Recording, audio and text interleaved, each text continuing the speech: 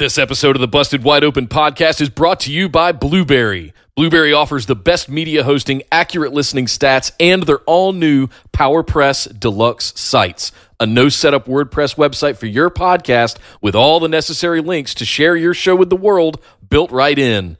If you currently produce a podcast and are looking for a better host, or if you're looking to start a new one from scratch, head over to orbitaljigsaw.com/BWO and sign up for the best media hosting and a PowerPress Deluxe site to get your first month absolutely free. That's orbitaljigsaw.com/BWO, or just use the promo code BWO at checkout for your first month absolutely free. And now, enjoy the show. Hey, what's up, guys? This is Humberto Carrillo, and you're listening to the Busted Wide Open podcast.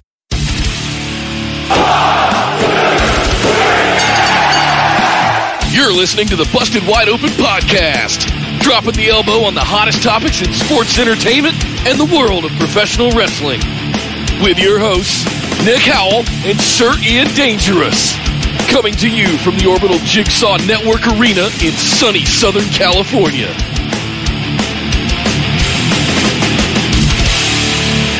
Welcome back to the Busted Wide Open podcast, but if this is your first time joining the show, I'd like to welcome you to episode number 214. My name is Nick Howell. And working on my teleportation so I can freak people out like Matt Hardy. Here, I'll try it right now.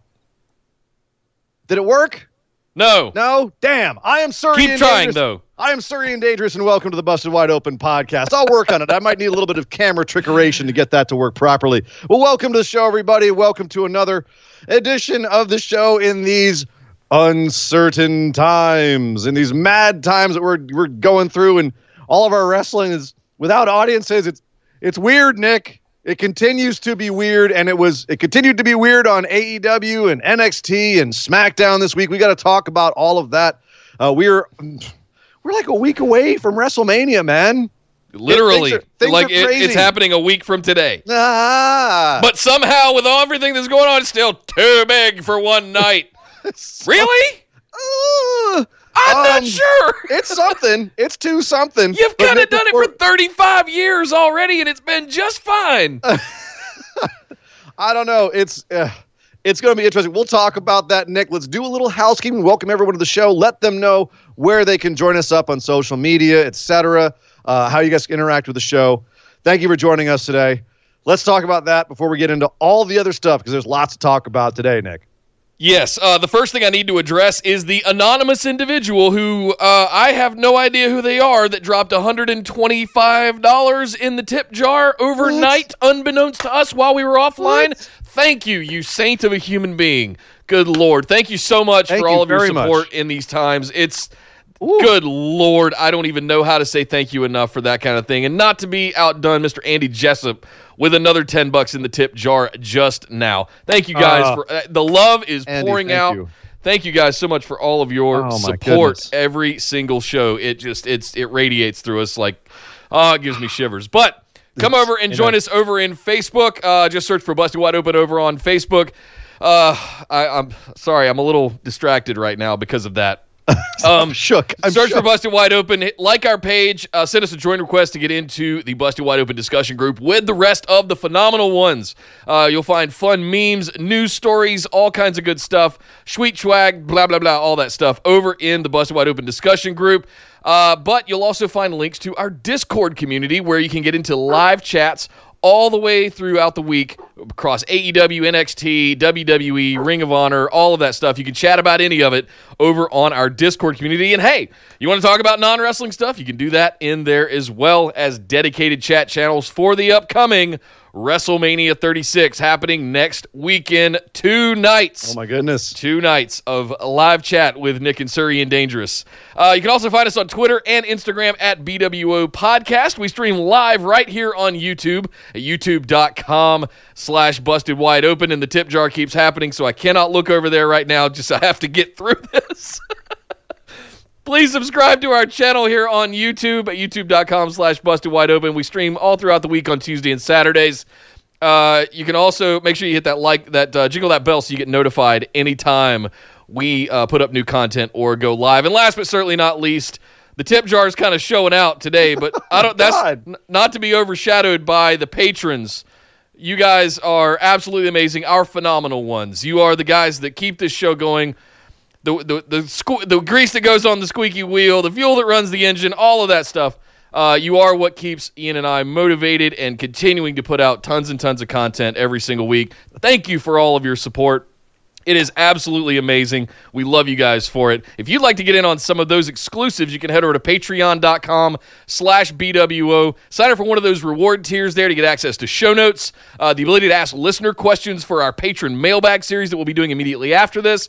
All kinds of good stuff over at patreon.com/BWO. But we had another thing go into the tip jar of $10 by Mr. Brad Shepard. Not Ringside News Brad Shepard. Our Brad Shepard. We love you, Brad. Yes, thank you very much. The good Brad Shepard. Yeah, the good Brad Shepard. The best Brad Shepard. But Ian, we got a lot to discuss today. There is a big show that we have to break down across throughout most of the week. But we got to kick things off with the big news. Well, in case you hadn't heard, WrestleMania is not going to be what you thought it was. There's been scuttlebutt coming out all week that because WrestleMania is being pre-taped, we're getting a little bit of information coming out about the fact that some of those matches they've been advertising might not be happening the way that we had planned. For example, in a move that I think they should have done a while ago, but I understand them wanting to wait until the last minute to pull the trigger on this, it appears Roman Reigns is out of WrestleMania. He will not be having that match with Goldberg after all. Apparently getting into the ring and telling somebody that you're next doesn't negate the fact that you are immunocompromised and probably shouldn't be out of the house right now, given that there's a deadly disease out there. So Roman Reigns apparently decided that for safety, he could not do this. There's a lot of rumors going around about how this went down. The Usos getting upset, Miz possibly being sick and still showing up to work. It's all just speculation.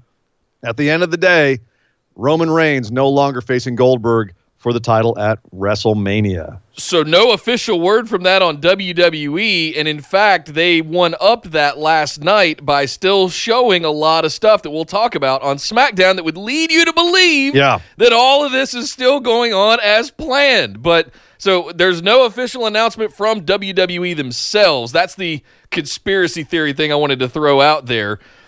Is this some conspiracy stuff? Are they doing this to twist things around a little bit? Are they going to pull a big swerve on us? Why are all these? Do you think? Why are all these agencies reporting this, but WWE hasn't officially announced it yet? My feeling is that they don't want people to know about this because they want to have some sort of swervy angle on Raw. They want to actually swerve people who are not watching the dirt sheets and watching the rumor mills, and they're going to try to build something else. Either, well, we know who the new opponent is going to be. So if you don't want to know, then maybe tune out for a couple seconds or plug your ears for a second. But the new opponent for Goldberg is going to be your boy Braun Strowman, Mr. Nick.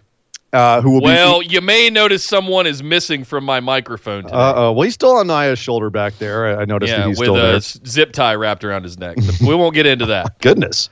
No, Braun and I got business. We need to have a North Carolina gentleman's discussion. That's not for this show, though. North Carolina big beard discussion there. Indeed. Yeah. Well, the bottom line is it looks like Braun's going to be the new opponent for Goldberg. They're going to pull some kind of angle for that on Monday Night Raw. So we will see about that going forward. But that's a big punch in the gut, I would imagine, for WWE. At the same time, though, I kind of see that as being maybe for the best and save that match for later on down the road, especially because there wasn't really that much build to it anyway. So that's one of the matches I think you can drop and it won't really kill the actual match itself in the long term. Kind of like AEW's Blood and Guts. Like it's one of those feuds they don't have a lot of build for it in the sense that it's now reaching that boiling point. It's hot and piping hot right now. They could build that back up another time. But a couple other things happen. It looks like Andrade Cien Almas has gotten injured. He's actually got a rib injury and is out of the tag team competition with the Street Profits at WrestleMania.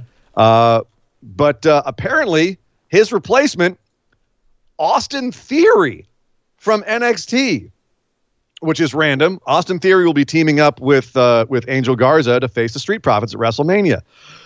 All right. Okay. The random match, I want to see that match. Random match has got more random. Yeah. But I would much rather see I'd rather see a singles match. Him getting slotted into a Latino tag match that we've been building for months now. Okay. Popcorn, just watch these guys eat. I don't know. Yeah. I don't know. Ooh. I'm a little shook. Yeah, no, I don't know. I don't know what to expect out of that either, but I expect it'll be entertaining. It just won't be WrestleMania level match.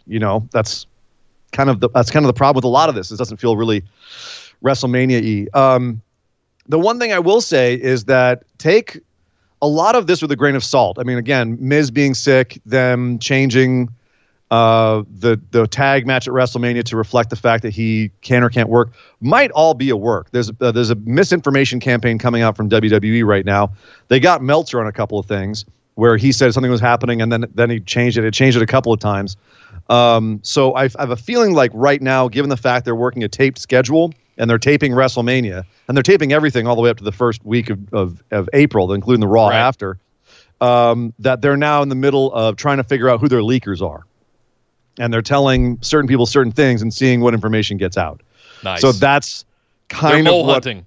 Yeah, because what a better time to do it than you have, high level information like this, information that would, be very, very nice for people to hear. And you feed the wrong information to the right people and just see what gets out. So if you see a couple of releases coming within the next week or two, yeah, could be interesting. So yes. And just finally on this whole note, speaking of people who are out there spreading information, Mike Johnson from PW Insider didn't say his sources, but he did say that according to everyone he talked to backstage, everybody he talked to, whether it's employees of WWE, wrestlers, performers, writers, he said everyone he talked to did not want to go ahead with WrestleMania. They wanted to postpone it. The only person who wanted to go ahead was one Vincent Kennedy McMahon. He was the one guy who said, no, damn it, we're going ahead with this. We're doing it, pal.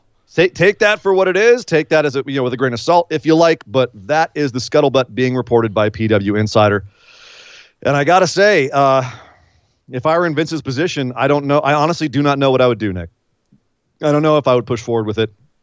Or if I would have postponed it. I would have let Backlash fall to the wayside. I would have postponed it. Yeah, I think given how much more we're learning about all this and how what we're now seeing where everything's falling apart, not everything's falling apart, but definitely certain key matches are getting scuppered.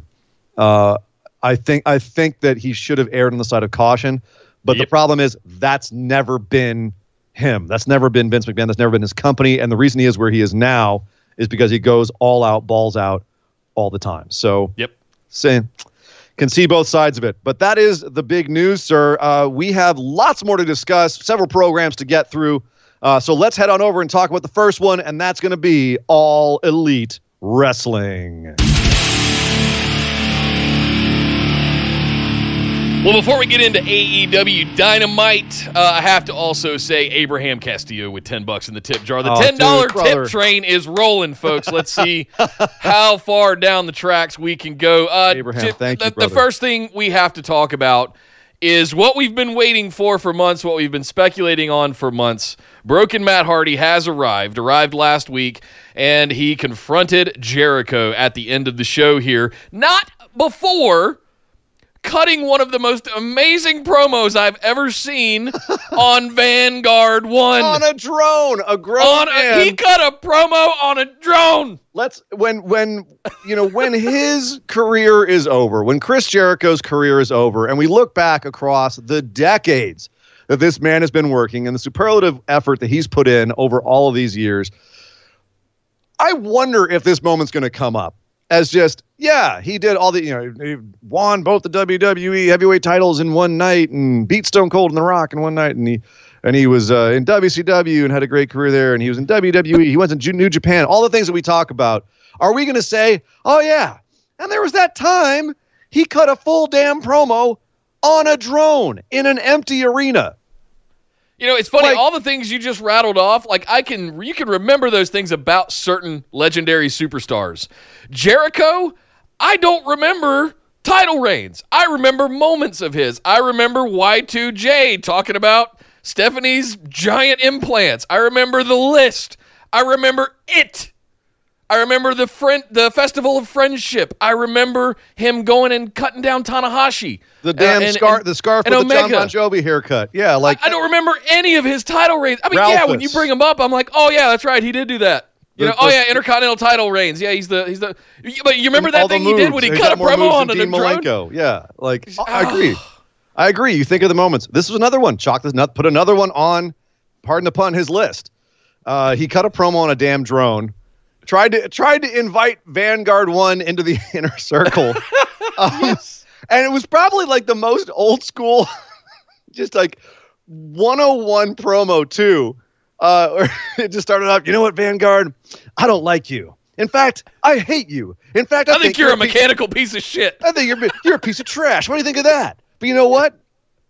I respect you. Yeah. It was fantastic. It was so good. It was almost a rib, just how like straightforward old school promo it was. So Vanguard 1 flies off, and sure enough, hey, don't you walk away from me, Vanguard, you piece of trash.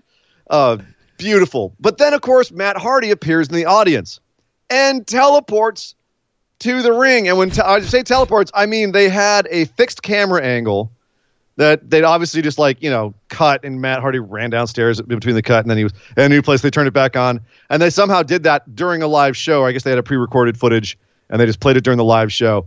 A film trick as old as cinema, but yet we've really never seen it. Well, if we have, it's been a long time since we've seen anything like this on a live broadcast, largely because they had no crowd to try to fool with it either. Like they could do this. So that was a really fun trick that they pulled there and to show that Matt Hardy is, as he said once he got into the ring, magic. Yes, magic. So, and then we have Jericho and Matt Hardy confronting each other and cutting promos on each other. And this was, I think, of all the things we've seen in AEW so far, one of the more fascinating and kind of telling little moments of AEW, because it wasn't, I wouldn't say fast-paced. It was a lot of information about both of their characters coming out in this discussion that they had. A lot of Matt Hardy defining who he is. Yep. A lot of them defining who they are against reality. And by that I mean they talked about, they mentioned Jeff Hardy at one point. They mentioned the fact that they were both in WWE, not by name, but they mentioned that they've had long careers. Jericho's saying, like, you used to be Matt Hardy, you're in your brother's shadow, all of this stuff, and now something happened to you or whatever. So I thought it was an interesting take on Matt Hardy's character, where they said, like, oh yeah, you're the same Matt Hardy. It's just something happened to you. You got broken or whatever, and now you think you're a 3,000-year-old guy, Damascus or whatever. So really interesting with the way that they're playing that, and they accomplished all of this setup for Matt Hardy in about 5 minutes. And both of them obviously just speaking their own words, not being scripted. And I thought it was entertaining. It felt like theater. It felt like what we saw from John Cena and Bray Wyatt when they over in WWE. Where Randy Orton cutting a promo, a soliloquy, if you will, at the top of the ramp. Seth Rollins soliloquizing on Kevin Owens. Theater. You know what I mean? Old school theater. That's what this felt like to me. How did Absolutely. you like? One, they were outside again at Daly's place, so their hair was blowing all over the place. Luckily, Jericho had the right angle, and he looked like he was a rock star on stage with a fan, rightfully so. Matt couldn't keep his hair out of his face. I thought that was a fun observation. I also thought that it was the fact that he took the time and in such a succinct manner defined that his name is Damascus and he's 3,000 years old and all of this stuff. So all of this stuff happening all at the same time as Nicholas Yates and Jacob Juhas also put $10 each in the tip jar. guys. Oh, God, the seriously. $10 tip train is rolling. Oh, my God. Thank you guys so much. Thank you. It means the world to us. Thank you. Ugh. Yes, Matt Hardy is broken. Introducing Damascus. Zenith is gone. Welcome, Damascus, to All Elite Wrestling. Oh, boy, have we got some fun stuff ahead. If you guys watched Impact and watched the broken Matt Hardy over that period of time, strap in, folks, because you're about to go on a very fun ride, it seems. Not only that, but it seems like Matt Hardy is actually in the corner of the Elite right now. He said he owes them a favor. The Bucks of Youth owes them a favor. But that made me think, okay, he owes them a favor, so he's working for them now. That leaves him open to do his own thing later, which, great. Yep. I think he should do that. Start off, this is the introduction it should be, and then later on, go off, do his own thing, and do whatever the hell he wants, whatever kind of craziness he wants. So, love it. Ended up with him rejecting Jericho, not wanting to join the Inner Circle, so Jericho hit him. Not a good idea because Hardy punched him back and laid Jericho out. But Jericho, of course, retorted by saying, well, I know magic too. Abracadabra, Matt Hardy's about to get his ass kicked. And sure enough, Sammy Guevara jumped him from behind, and the beatdown began. And then, of course, for the save, Cody and Kenny, who were on commentary at the time, ran down with steel chairs, chased everybody off. So, yeah, there we go. Matt Hardy officially in AEW, cutting promos, and yeah, good stuff. Considering the constraints they had, good stuff. I have a question for you, though. Yeah. Before I ask you that question, though, Will James keeps it rolling with yet another $10 in the tip jar. You guys, we're going to have to break the tequila out. We're never going to get through this episode if you guys keep this up. Thank you so much. Thank you so much. Thank you, guys. Seriously. Oh, my God. I don't even remember the question now. I completely I don't know lost either. the question. I don't know where you're going. Here's what I was going to ask. Are you disappointed with all of our speculation? I am finding myself in this weird predicament where I was so riding the train off the cliff that Matt Hardy was the exalted one. I'm finding this weird.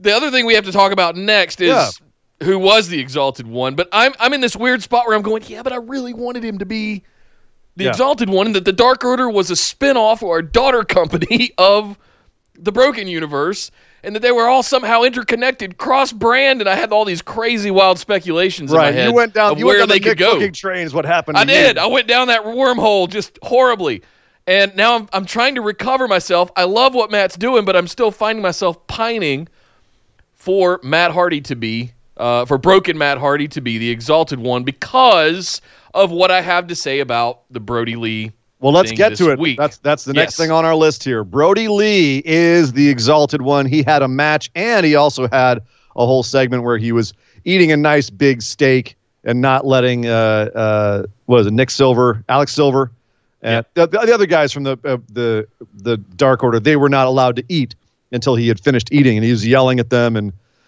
telling them that they're not using their strength in numbers. We should be doing much better. We're the lions that prey on the lambs.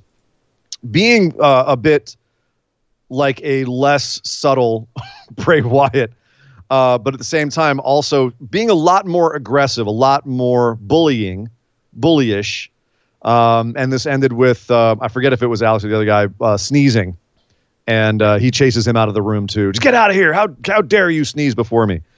So, and then during the match itself, where he murdered QT Marshall, and actually put him in a looked like the setup for his sister Abigail before killing him at the end. Well, Nick, I want to hear what you have to say about this before I throw my speculation out here about this. But what did you think about all of this Brody Lee stuff now that we know that he's the exalted one and seeing the direction they're going with the exalted one? What are you thinking about this? Jardy de Wanamaker has also continued the tip train with $10 in the tip train. Guys, I'm completely, utterly lost for words. Thank you, Jardy. Thank you, everyone. Thank you, this guys. is amazing. Well, here's what I'll say. My first and I want to play this out as my emotional reaction as we went through the segment. I am going to get some tequila here in a second if this keeps up. No kidding. I'm going to have Esther bring me a beer up here if this keeps going on. Good Lord. When I was watching this segment, I remember the chat distinctly as we were going through this, as we were all watching it together. And my initial reaction was, oh, he's not a mystical fantasy creature from some religious-esque universe. Yeah. He's a mafia boss. He's Right. Tony Soprano sitting at the head of the table. And then I put all of it together with the sneeze at the very end. Oh. Yes, you got So there now too, huh? 2 weeks in a row, we've seen Brody Lee, and 2 weeks in a row, he's taken digs at Vince McMahon. And I was instantly taken back to Cody sledgehammering Triple H's throne at Double or Nothing last year. And all of these, like, you're trying to go out there and be your own company. You're sledgehammering thrones. You're bringing over another superstar, taking digs 2 times in a week. Twice they've been on the show. Twice they've taken digs. You've called something blood and guts because Vince happened to say it on a WWE stockholder. You are poking the bear. Like, intentionally, you are antagonizing everything when I feel like you should be spending more time building characters. Right. And I love AEW. I love everything they've done so far. I want to be absolutely clear about that. It's my favorite show every week. I don't like taking these digs like this. Here's the thing. I think we said this because we had this discussion and it came down on the side. This is how WCW fell. Was making it too much about their opponents. Exactly. Yeah, and that's or not their opponents and their competition, whatever you want to call it. And I agree. We've had this discussion before, Nick, where we've said it's okay to throw a little jab here and there, like a wink or a nudge or whatever. That's fun. That's fine. But there's a point at which it will become too much. I think we're there, and maybe just that's just your and my feeling on it. Maybe other people are like, nah, it's fine, and cool. Everyone's going to have their own tipping point.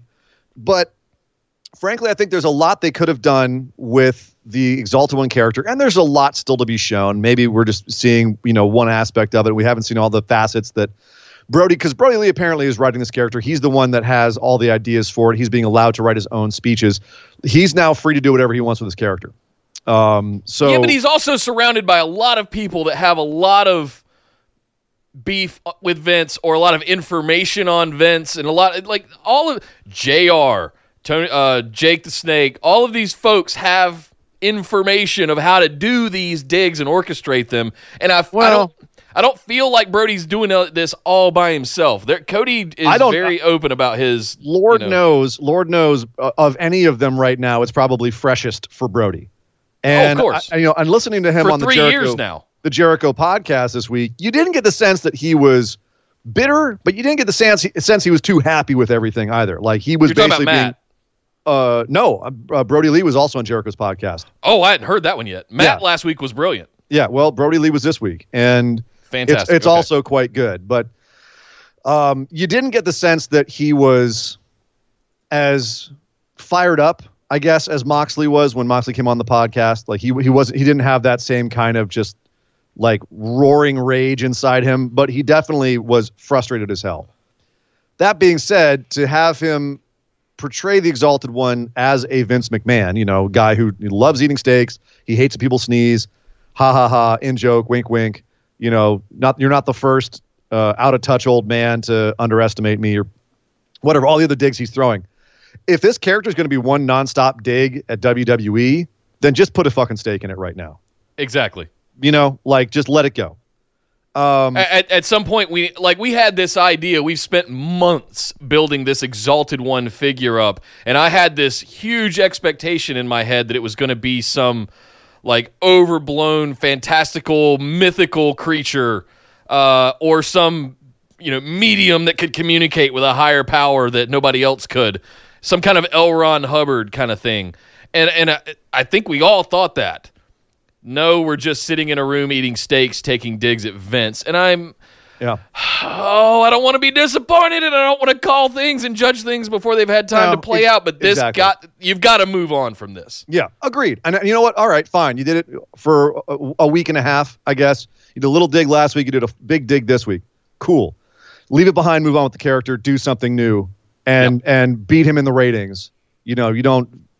That's all there is to it. Like, all right, you made your point.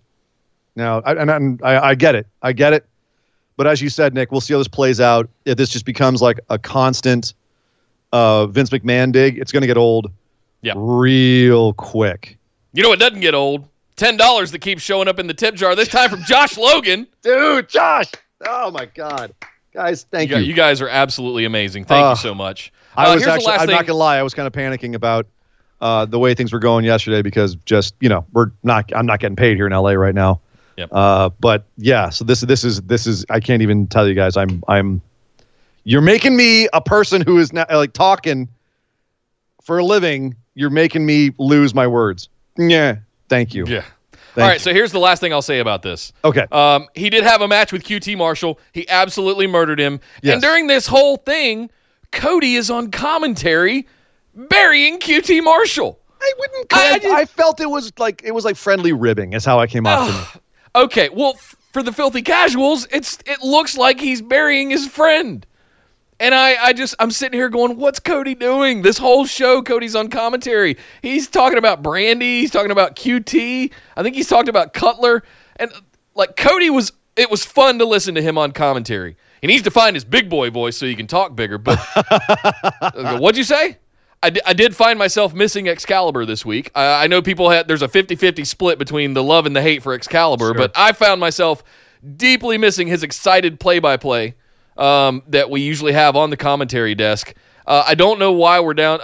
The other thing I'll say about is Tony is fantastic when he's on his own. If he's allowed to lead the commentary desk, he was fantastic this week without JR. And I started going, are you guys paying attention?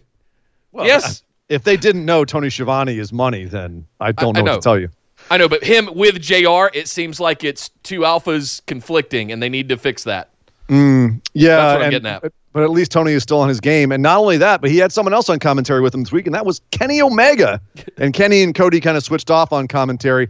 I actually liked Kenny's commentary. He was very specific. He reminded me, well, I don't know. I'll put it this way. He did a great job of explaining the storyline in the ring while also explaining moves. And I dug that. But he did come across as a little bit theatrical in his commentary. He didn't come across that way in his huge match against Sammy Guevara for the AAA Mega Champion belt, which was a lot longer of a match than I thought it was going to be. Same. And Kenny did a lot more selling than I thought he was going to do. He spent most of this match on his heels, Sammy Guevara beating him up, which I thought was interesting. I know they were selling the fact that Kenny's got a bum finger, bum hand. Yeah, he did target that. Sammy did quite a bit. Sure. He was attacking that. And, yeah, I think that was the whole point. Yeah, so, I mean, and it was a good match. I thought it was a great way to show that Sammy Guevara can work. He can go. He can do it. Because, Omega's one of the greatest wrestlers in the world, and here's Sammy Guevara going toe-to-toe with him, but ultimately couldn't hang with Kenny. Kenny's just too good, and Kenny just ends the kid with a V-trigger and a one-winged angel while Sammy's flipping him off on the way down, that was all good stuff. Yeah.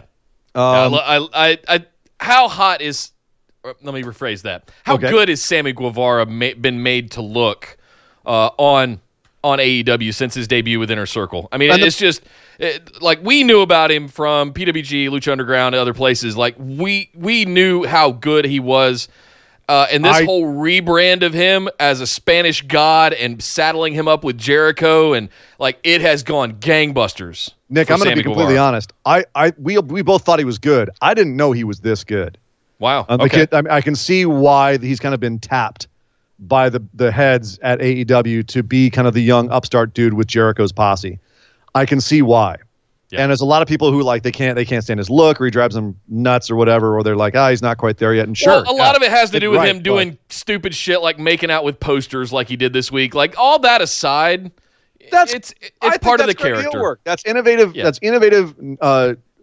New, like what would you call it? The next generation of wrestling. Like he's finding out what that is. Walking around in the 7-Eleven, getting coffin dropped by Darby Allin, while doing like a live stream, like that kind of stuff. I think it's really innovative. So innovative, however you want to say it. So yeah, I'm really happy that he's doing the work and he's able to get in there and hang with a guy like Omega. Like good for him. Yeah. He did, as you say, have some of those drawings next to the ring this week. There was no wrestlers next to the ring this week. They had pared it down even further. Less pyro. There was, as we said, there's only some couple guys on commentary. No one at ringside, but they did have a couple of drawings of people. He had a drawing of Jericho on one seat, and next to it was a drawing of the captain, as it was titled, and it looked like someone from Star Trek, but they couldn't figure out who it was. Was there any significance to that, or was that just kind of a thing? Was that just there? I have no idea who that was supposed to be. There was also one of Brandy that he ended up that he made making out with. And it was just weird. And she was sitting there at the timekeeper next to the bell while he was giving him that kind of ew face. Like, what are you doing, you crazy man? And you know what? I agree on the innovative part. If you're not going to have fans or you're not going to have like plants in the audience to go up and do that kind of stuff with and interact with, inanimate objects. Sure, introduce some of those, and like I said, it's props. Innovative. I give him credit for doing stuff props? like that. You give him props for the props. Props for the props. Props for my props. Come to snatch my crops. So I don't know if there's any significance to that or if that was just kind of a goofy thing. But I did think it was significant that Cody name-dropped Taurus and Hijo del Vikingo on commentary there, because those are two big names in AAA, and I know they've been trying to get them on TV over in AEW, so I'm wondering if that's his way of letting us know that they're working on that or trying to get them into the conversation. So I thought that was a nice little thing. That's the other thing, by the way, is that we got some inside baseball stuff from Cody on commentary, and he was like explaining things in a different way that we had like outside of kayfabe, and I'm going, Cody, don't give away all the secrets. What are you doing?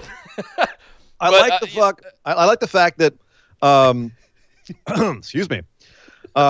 Me too.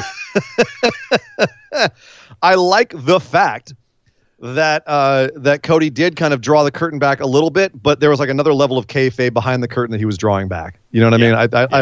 I liked the layering of it, the way that he was setting things up on commentary. So I thought that was smartly done. Let's also talk about the fact that Cody had a match with Jimmy Havoc, which we haven't seen on main AEW in a while. He's been over on Dark, winning. But I was very excited.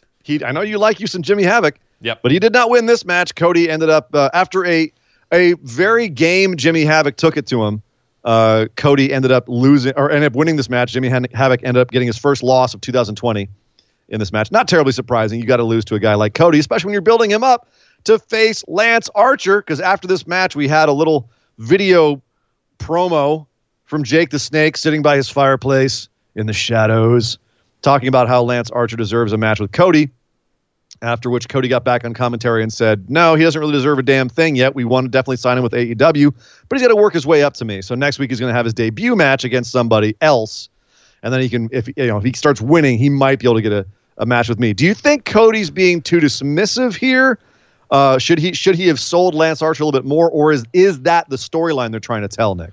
I think that's exactly what they're trying to do. So Cody's downplaying it, going, nah, I've faced bigger guys, nah. Meanwhile, on the other side, you've got Jake the Snake cutting these like eerie, sitting by a fire promos, smoking his cigar, going, Cody doesn't know what's coming for him, but he will. There will be a reckoning. He is going to find out all this stuff. And I can't wait for we saw Cody defeat Wardlow in a steel cage. What's Lance Archer going to do? To me, that's the comparison. That's the bar. Lance Archer's got to surpass that and absolutely annihilate Cody. Somebody has got to put Cody in his place at this point. I agree. So he's got to come in and just demolish Cody, and that'll create an interesting hill for Cody to climb. And I liked Jake's line this week more than I liked the entire segment that they had last week of Lance just destroying a bunch of guys in the ring. Destroying.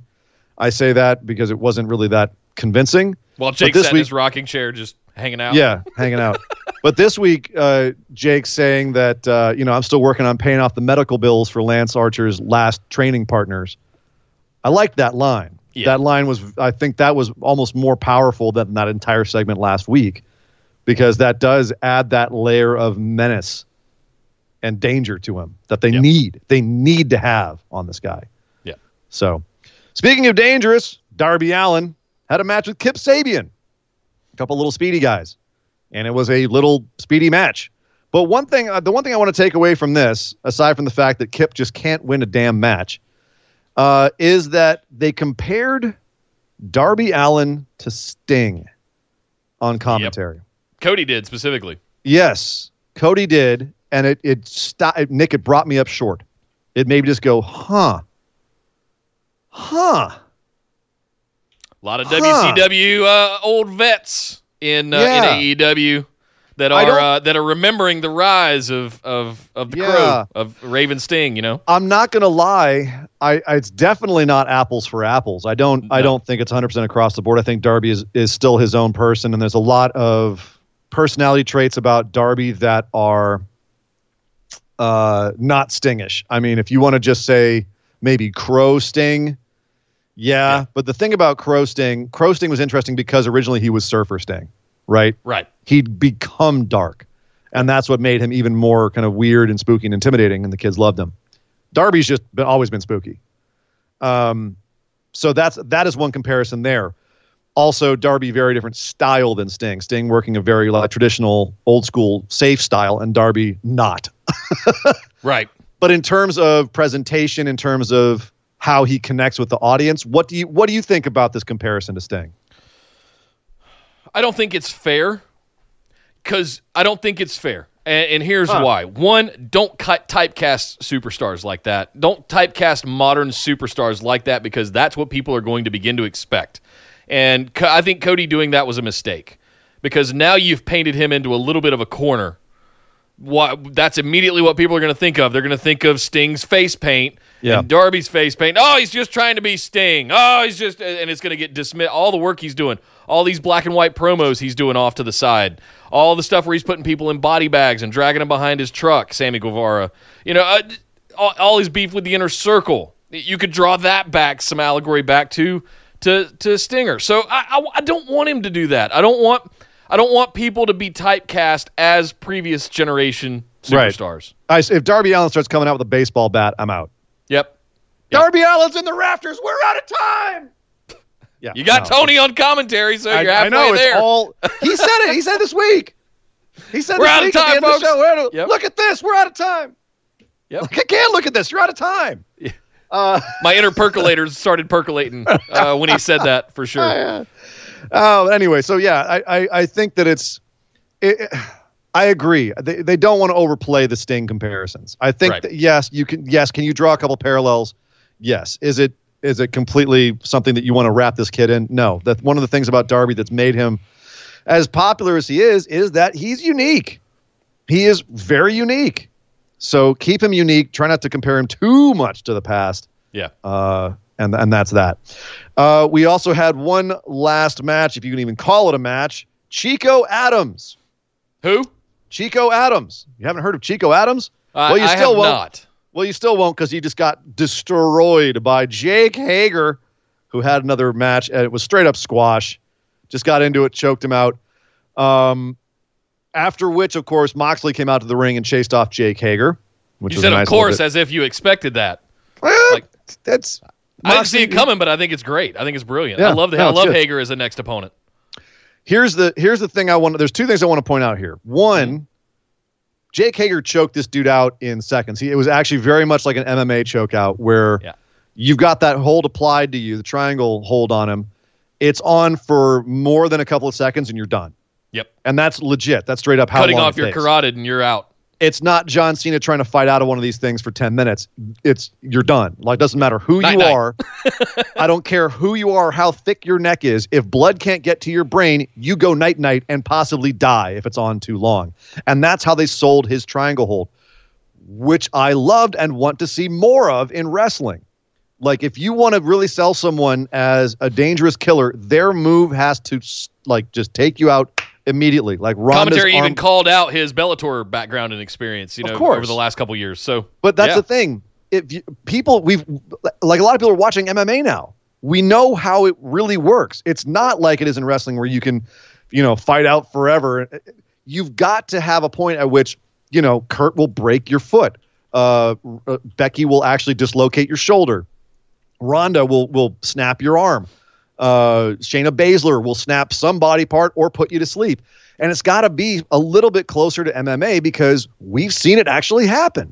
And so having them do this hold and this move where it's realistic, he gets you in it and he locks it in tight, you go night-night unless you tap right away or you go night-night. And I wish they were doing that with Samoa Joe when he's not injured. He gets you in that thing, you're gone.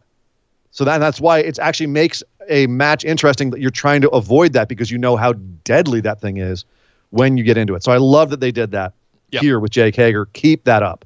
Here's what I didn't love. The AEW champion then comes out of nowhere and confronts him in the ring. By God, it's Jon Moxley. What's he doing here? And they sold it, and he comes in and paradigm shift DDTs, Jake Hager, and he no-sells it. Pretty much. He just popped right back up, didn't sell like he was woozy or anything. Went right for Mox. I don't know if they were trying to show how badass Jake Hager is, but I don't know, man. I don't know if that was the way to do it. Was it a proper paradigm shift? Did he get the full elevation on it, or was it just a DDT sure. I'm not sure. I'd have to go back and watch. Yeah, I just had to watch JB drop $10 in the tip jar. Oh my God.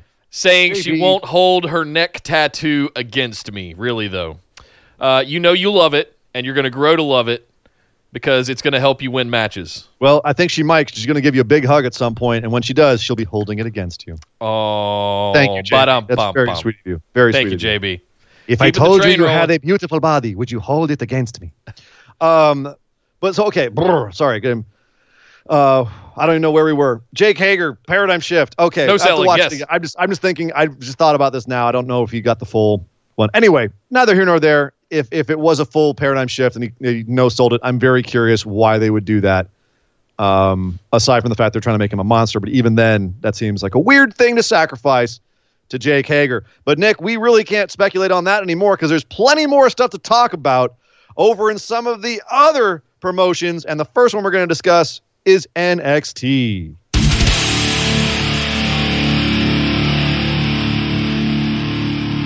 I have to say, I don't know how I feel about the Ciampa and Gargano thing at this current moment in time. Yeah. I am very back and forth, very up and down, very hot and cold week to week.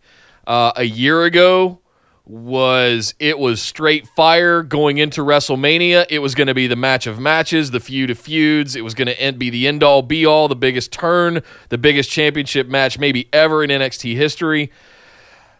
And Ciampa got hurt. It's cursed. Is it cursed? Well, let me get this out real quick. So as we've led back, as Ciampa has come back, he had the amazing return that led to boos. And all of that stuff, and we saw it, and then the turn, and then the championship, and then all of this stuff, and we've gotten to this point where he's a face, and Johnny Wrestling is a heel, and we're somehow still going to get our match at WrestleMania that we wanted last year, but it's going to be like completely turned on its head, and it just feels weird, man. Well, Nick, I would love to talk about how weird it is, but I've got to actually take a moment here and go get some tequila because Esme just tipped $10.99. That's $100. That's all right. You guys, the Ty Dillinger, that's a perfect 10. And you know what that means? It's tequila time. So Nick, hold down the fort for 1 second. I'll keep talking and running my mouth while you go get some tequila. So my whole hang up here with this thing is that Triple H is now involved, saying that he has to.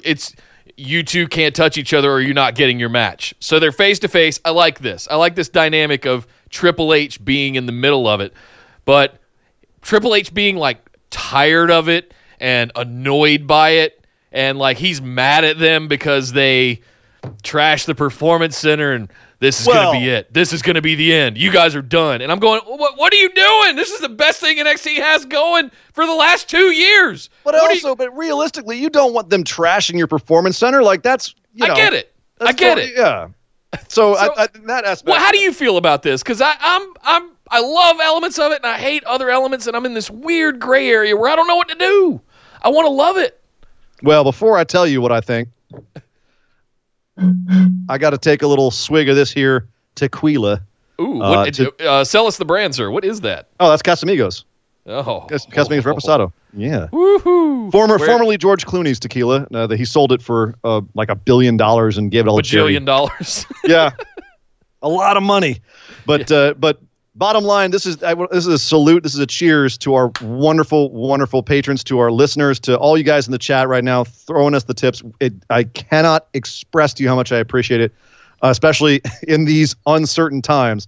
I love you guys. Thank you very much. Cheers to you. If you're out there and you have a bottle in your hand, cheers along with me. But, Clang. creamy goodness. All right. So, it only burns when it goes down. Yeah, Nick, I think that I thought Triple H was a little obtrusive in this, but at the same time, they needed to have a moment where, you have that breath before the plunge, before the final, dive into this. And Triple H saying, okay, enough is enough. You guys just trashed the damn Performance Center. This is unprofessional. This can't happen. It worked for me. And as much as I'm loath to have Triple H involved in any angle because it's just a way for him to get himself over, as this felt like too, at the same time, from a storyline standpoint, it did, to me, make some sense. Yeah. So I get it. I understand it. It makes sense. Yeah. I don't 100% love it because I'm not sure where it's going to go. Now, if they go out and they put on a baller match next weekend or next Wednesday, whenever we're getting this match, but here's I can't keep up anymore. Let me wind it back because Triple H was, he was there to regulate. He said Regal was the one that wanted to fire them. Regal was the one who was sick and tired of it. So he had to go to Triple H, go up to the next level, and Triple H stepped in and said, "Look, this is, I understand how big this is. Let's have this at WrestleMania." And Gargano keeps, jumping in on it, and finally they come to the realization this shouldn't be on the biggest stage. It shouldn't even be on stage. It should just be like a little ring in an empty warehouse somewhere, which is so funny because that's really all they can do right now. That's exactly what they did, right? Right. But at the same time, like that all, I dug all of that. Here's the problem, though. Is that really going to be the best way to blow off this whole feud? Like, is that going to leave a good taste in our mouth at the end of all of this? That's how this ends? Or is that how it's going to end? Because they also flashed, they also had a bit of a package after this where they flashed Killer Cross's face. Well, straight up just showed his face. Do you think Killer Cross is going to have anything to do with the finish of this match? I wasn't going to say that yet because I wanted to hear your opinion on the other stuff, but yes. Also very weird. Also, in my opinion, very ill-timed. I want this to get done first because we've been on this Ciampa Gargano train for 2 years now. And I need a conclusion. I need closure, damn it. I need it to finish. And then we can move on to the next thing.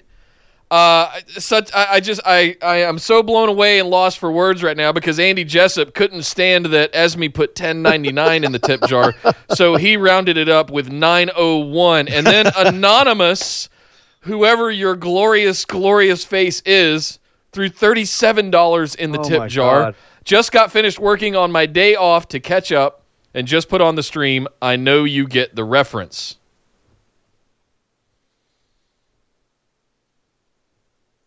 Okay, I'm not sure. Just got finished working on your day off. I maybe. I get that. I get that. 37. Abraham, Jesus Christ, guys, y'all are gonna make me start crying. Abraham Castillo with another 2056 in the tip jar. Oh, thank you guys so much. We're gonna be here all day. All right. Well, more tequila it is. Holy smokes, guys. I just absolutely lost for words, but not lost for tequila. So, thank you, thank you guys, thank you.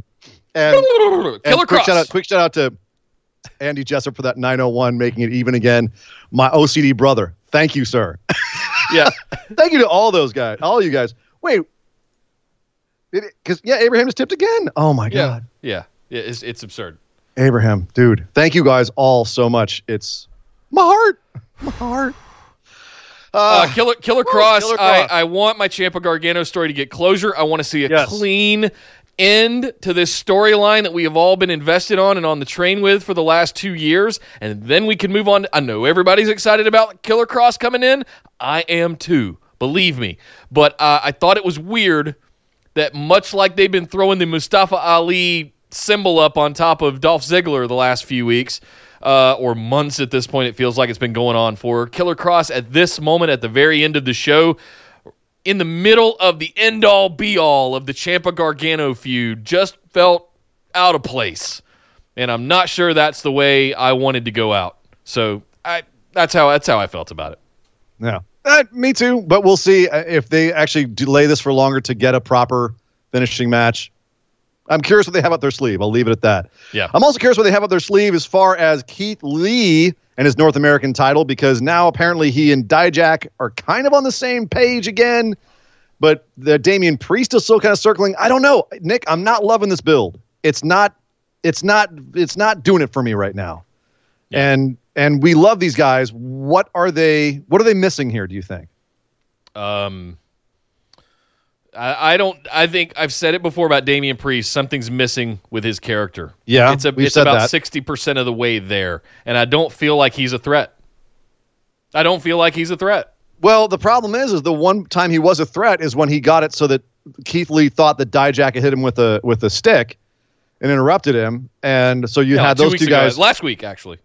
Yeah, so you had the two of them at each other's throats. Well, they just buried the hatchet on that. Apparently, Dijak's still kind of mad, Keith kind of mad, but they're not like super pissed at each other. So what is there? What are they doing now? Like, is there going to be some sort of swerve in this match to try to redeem all this? You know what I mean? Does Dijak turn all the way evil? Does Damian Priest have something up his sleeve? Like, they've got to have something else here. They have to. You can't just throw these guys in there and just have them have a normal match and Keith Lee wins and walks out and that's it. There's got to be something else here because it's just a little bit too flat right now. Right. And with these guys, there's no excuse for that. So that's kind of how I'm feeling about that. Like, you're doing my boys dirty. Got to get a little bit more excitement in here. Yes, I agree. Keith Lee and Dijak is fine, but I feel like we've seen everything they bring to the table. There needs to be some new elements added to this, and Damian Priest needs some more character development. I like the foundation that it's built upon. I like this kind of modern vampire vibe thing that's going on, but like steer the ship all the way into it. Bring out a harem with you. Put a big jacket on. Yeah. You know, give me some kind of like nightlife, nightclub sort of Blade kind of stuff, right? Right, Blade, exactly. If you're going to go, like, that's what I was saying. If you're going to be a vampire, go all the way. Go Gangrel with it. Go nuts. If you're going to be like a weird party rock star guy, come out in some really outlandish gear. Yep. Arm him with the viscous liquid, you know, just something. Whatever. Dude, make him a legitimate threat, because I don't feel like he's a threat right now. Right. Like, be the new metal Velveteen Dream, you know? So I don't know. I feel like they need to turn his character up to 11. Right now he's at about a 7. Yeah, maybe. So totally agreed. We mentioned Austin Theory was going to be a part of the tag team title match over at WrestleMania. Not only that, he had a match with Tyler Breeze this week on NXT. And once again, his cockiness got in the way and Tyler ended up winning this match. Man, why is Theory losing so much? If he's a guy who, and you and I both think that he's a blue chipper, they're going to strap this boy at some point. Yep. Are they having him lose this much because they know they're going to have him win so much down the road and this is part of the story arc? Or are we just completely off base and there's something about Theory that we don't know and they think he's talented, but they want to have him out there as enhancement? Like, which side are you falling on this? It might be that they're testing his ability to lose and see how he handles himself. It may be something where they're pushing his buttons so much so that when they do flip him, that he can really steer into it. I'm not sure. This is all just like goofy speculation on my part of how the wrestling business works. I don't know. As far as I'm concerned, he's like 2001 John Cena in OVW that's about to do some big stuff. But we might have another 3-4 years before he gets to that. I agree. He's 100%. He's got the size. He's got the look. He's cut to shit. He can promo. All of that. He's young as hell. He's so young, too. He's like 22. So, I mean, I'm looking at this guy going, that has amazing potential. Let's see it develop. And that's exactly... So here's the problem with NXT. Like, I love that they've taken it live, kind of. I like the idea of what it is, but I don't want to lose the roots that it is developmental. I struggle with this every single week because it is the place that we introduce new superstars, but they're treating it like it's an equivalent brand to Raw and SmackDown. Sometimes. Sometimes. Yeah. I mean, it's the way Triple H kind of looks at it, right? But at the same time, they also have this underbelly of developmental where they're continuing developing new superstars with promos and workouts and ring work and all of that kind of stuff in the Performance Center. And I'm constantly torn. Like, am I supposed to take Austin Theory seriously? Or is he just having some developmental matches on TV, some exhibitions? Like, why have a match with Tyler Breeze? Well, but I read it as they're defining his character as being a guy who has all of the parts but hasn't put them together yet. His ego's getting in his way. If they're telling a story, that's the story they're telling. Yes. You know what I mean? Yep. Either that, or that's what I'm saying. It's either that, or he truly is in developmental, and they're developing him, and they're seeing what he can do, and possibly, setting him up for the future. Like, at some point they'll have him win. You know what I mean? So yeah, wait and see. But Lord knows the guy definitely has all of the pieces.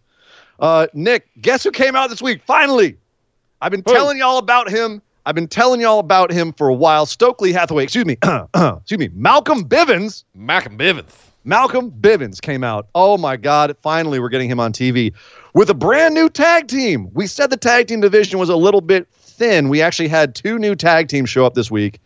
We don't know the name of his team yet. I know that I've seen one of these guys. There's two Indian dudes, big, hairy Indian dudes. I've seen one of them before on the WWE PC YouTube channel, where he's talking about his mom back at home in India, and like he comes across as just being the coolest dude. Yep. So it's nice to see him on TV finally as well. This tag team came out looking like gangbusters, just big hairy dudes killing people. And they killed Matt Riddle of all people. Matt Riddle had a match with Roderick Strong, beat Strong pretty quickly. I was kind of surprised by that. I have questions about Strong in a second. But it looks like these 2 dudes are going for the Broserweights because they took out Matt Riddle, and Malcolm Bivens cut a tiny promo. But yeah, what do you think, Nick? On first glimpse, what did you think of these guys? And we don't know the name yet. Don't know the names. Haven't seen much of them. They're big, imposing figures. Pseudo AOP kind of vibe but that I hairier. got from them. Hairier. Much hairier. Yes. More hair than tactical vest at this point. So yeah, at first glance they look like, here's the next generation of big Samoan dudes potentially coming into the WWE. Okay, but they're not. They're Indians. So at the same time, I'm sitting here looking at the tag division going, we've had to bring Grizzled Young Vets over to fill in. Where are the Forgotten Sons? They've been forgotten. And then we've had this pseudo tag team thrown together of the Broserweights. Right. The tag team division has been in shambles for a few months. So yes, is it time to start debuting some new tag teams? Abso-freaking-lutely. I don't know if I'd call it shambles, but it's definitely been picked apart. You know what I mean? Like it's been harvested. Harvested, right? Yeah. The crops have been harvested, and they need to grow some more crops. So it looks like they're on the way to doing that. I'm actually going to jump ahead so we can tie this together because the other big tag match was the Brit Ann Brawlers, Lorcan and Birch versus Vink and Thorn, and we saw Vink and Thorn on was it Raw last week? Yeah. So they came on and we talked about them before, how they were actually the other part of the Mighty Don't Kneel. So they're now a tag team. It looks like they're going to be around for a little while. They worked well together. Poor Shane Thorne, man. He cannot get a singles career off the ground. He's there. Always keep throwing it back at tag teams. But at least he's got a big guy like Vink on his side now, and I think that works. They lost this match, but you got to have people that are at different tiers in the tag division, and I think that they hold up their own particular tier here. Do you think this is another viable team for the tag division, I guess is what I'm saying?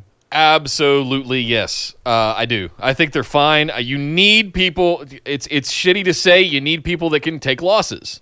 You need people that can work both sides. You need people that can be beaten down. You absolutely need teams that not every team can win every week. Not every team can be champion every week. So you absolutely need a smorgasbord across of it, much like the smorgasbord that we seem to be feeding off of in the tip jar, because Josh Logan couldn't stand that uneven number again. Threw another 1044 in the tip jar to make up for Abraham's 2056. Guys, you guys are absolutely amazing. Thank you so much. It just the word I am completely lost for words at this point. All right, more tequila. Yeah, there you go. Oh boy. We got to finish the show. I got a whole nother show after this. It's going to be real interesting. Yeah, old guy. Stick around for patron mailbag. It's going to be lit, guys. Ian Malcolm's going to be lit up. It's party time with BWO.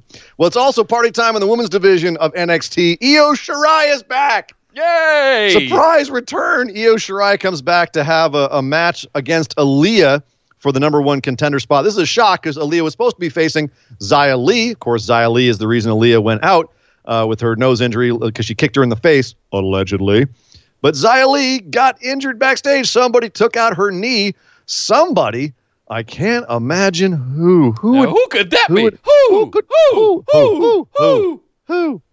But, Io Shirai beats Aaliyah to go on to become one of the contestants in the number 1 contenders ladder match coming up within the next week or two. Also, Candice LeRae beat Kaden Carter. So 2 more very viable women, not surprisingly, in that number 1 contenders match, which is looking like it's going to be a freaking awesome ladder match. Io Shirai in a ladder match, though, Nick.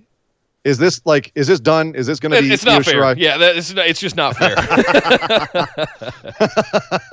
If Asuka was the Empress of Tomorrow, what do they say about Io, the Empress of the Sky or something like that? I can't remember they keep calling them all empresses and goddesses and queens and all of these, names and fancy pronouns and everything. Io Shirai, foregone conclusion at this point. She's back, she's absolutely going to be the number 1 contender. There's no question about this. Oh wow! And what? I'm saying you're just going all in on this. I am. Yeah, Io Shirai next. She's next up, which makes me concerned about what they're going to do with the NXT Women's Championship next weekend. And I'm going, are they going to let Rhea keep it to have a match with Evil Shirai? Or are they going to put it on Charlotte Flair? Like, you would think, is this going to be Rhea Ripley's anointing by beating Charlotte Flair next weekend to retain the championship and then go on and have a match with Io Shirai? And I'm sitting here going, that's kind of delicious. I would like to sample some of that, please. Yes. That's a fantastic way to build those 2 up. I'm in. Yep. You got my attention. What also has my attention is Andrew England through another $15 in the tip jar. You guys are outdoing yourselves. Sir. Thank you very much. Thank you so much. Thank you.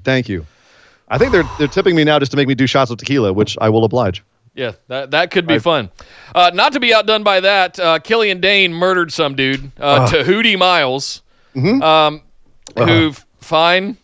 We don't really know what Killian Dane is doing. Yeah, he's kind of in a holding pattern, isn't he? Yeah, it's not really sure what the story is. He did have some stuff going on there for a while. Yeah. But Why isn't he still in the North American title picture? Why is he squashing guys right now? That's the sign that they're building, trying to keep him strong. But they have no real plans for him right now. But then again, I don't know, how much they're actually planning for the future because they don't know what the future has to offer. It's a very uncertain times right now. But what's uncertain is what is not uncertain is Cameron Grimes in these times is winning again and again and again. It beat Tony Nese this week. I tried to tell y'all about Trevor Lee about 6 months ago when he showed up. I'm just saying. No, I just couldn't get around the hat. Well, okay. I'm so used to him coming out in black trunks and just the hair, and they put him in like a straight up gimmick, and I haven't been able to get my head around that yet. But I don't think we've even figured out what that gimmick is yet. Is he some kind of shamanistic Cajun medicine man, or what is he? What is he supposed to be? The long lost lead singer of Leonard Skinner. I don't even know, man. Maybe. I guess my only thing here was commentary a little bit too quiet. Did this match suffer from the quietness? Like, at least on AEW and most of the rest of the show, they had some other noise going on, so it made it feel more lively. This is a match where, when you watch it, it's 2 really good technical wrestlers wrestling technically, and it's great. But we've also been trained by years and years of 205 Live getting zero reaction that, when the crowd is dead, you shouldn't really care about the match. And it made it hard for me to care about this match, and I tried to overcome it, but it did make it hard to watch for me because I'm like, this is great, but the excitement wasn't really there for some reason. Maybe it's just subconscious, but I wish because the audience is reacting really well to Cameron Grimes. Like, he's getting really good heel reactions. from the crowd. So not having that here, I think, undercut this. But agree. Oh yeah, absolutely. Yeah. Sorry, I was distracted by Andy Grimes completing the train to $200 with another $7 in the tip jar. You guys, you're gonna have Sir Ian Dangerous hammered by the time we get done with this show. Holy crap! Yep. Going back in. Look, was Tony Nese a bit of a sacrificial lamb here? Do I think he should have had that loss? I'm not sure. Does it also put implications on Cameron Grimes being considered a cruiserweight and not good enough? No, because he's had big matches with Keith Lee and with other big dudes, right? Yeah, and he just beat a former cruiserweight champion here. So no, I think that, and he's been winning a lot. So. Sorry, I was laughing at somebody made one of my favorite all-time South Park references in the tip jar by saying, they gonna need about $350. Anonymous with $350 in the tip jar. Thank you very much. I promise I promise we are not Girl Scouts, monster. Oh man. It's a day, Nick. It is a day. Our listeners are absolutely amazing. It was that goddamn Loch Ness monster dipping the money in the tip jar again. Love it. All right. There you go. Before we get off on that, I'm going to get us back on track, and we're going to head over and discuss Friday Night SmackDown. Oh, God, don't get me started on the Loch Ness Monster episode of SmackDown, South Park. Listen, before we get into this episode, I did not think this episode was good. Really? This was not good. Oh, really? We saw the ship turn a little bit last week. Did we? Yes, I did. Okay. I witnessed a little bit of a turn. The prior week, we saw Cena and Bray cutting that amazing promo. We saw the interview with Roman Reigns. And Triple H saving the show by being entertaining as hell. Where's he been? And then the last 2 weeks? week it was kind of flat because there was no Triple H, and we were saying like, oh man, they took away the Triple H. It wasn't as entertaining. It was very flat. This week, even somehow impossibly, they took a lathe and they flattened it out even more. Well, they tried. They tried during the women's match with Nikki Cross. We'll get to that, but I mean, it's like there was a couple things. We've had Asuka sit in, we've had Sami Zayn sit in. Like we've tried, but none of it was as good as that first time with Triple H on commentary to be able to do that. Marshall just threw 316 into the chip jar and he said, "Finish the bottle." He wants you to pour it all over yourself, I guess. Thank you very much, Marshall. Nick, they're trying to kill me. You damn Loch Ness monster for your tree fitty.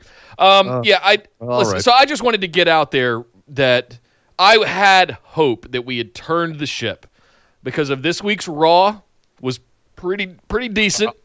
And then we got to NXT and it was kind of like, yeah. And then we got to SmackDown. AEW somehow still pulled it off. Even this week with no wrestlers in the audience this time, still kind of pulled it off. But I am nowhere near as excited as I should be about WrestleMania. I am nowhere near excited about any of the matches or feuds that we're really going to see. I got a little bit excited by the end of SmackDown on a couple of them that we'll talk about here. But yeah, I'm feeling a little like not optimistic at all, not even skeptically optimistic about WrestleMania next weekend. It doesn't sound like Dog Ziggler is either. So. Dog Ziggler is definitely not a fan of WrestleMania or of anything else that's happening right now. I think a package is trying to be delivered at my door, and but unfortunately I can't get it because I'm on a podcast. So we had a lot of WrestleMania angles this week for the show, and it's still knocking on my door. A lot of angles that they tried to put together at the and go get it if you want to. Last minute, it's not last minute, but. I might have to. All right. It's not last minute, but it's coming down to the wire, and they're still trying to put some of these things together. So, Nick, I'm going to let you talk about New Day and the Usos, and I'm going to go get this package. All right. Thank you, sir. New Day and the Usos came out to have a match that would determine who was going to end up ultimately facing Miz and Morrison for the SmackDown Tag Team Championships. And we also ended up having a special guest on commentary during this whole thing of The Miz, I should say. They came out, they were doing their thing, all of this going on during the match, which it was a pretty damn good match, all things considered. You know, anytime New Day and the Usos get in the ring, you're going to have a decent match. And the Miz on commentary was absolutely refreshing. Like, I got excited that, you know, Miz was on commentary during this, especially towards the end of the show like this, after it was kind of a sort of a letdown throughout most of the show. But yeah, New Day and Usos have an interesting match.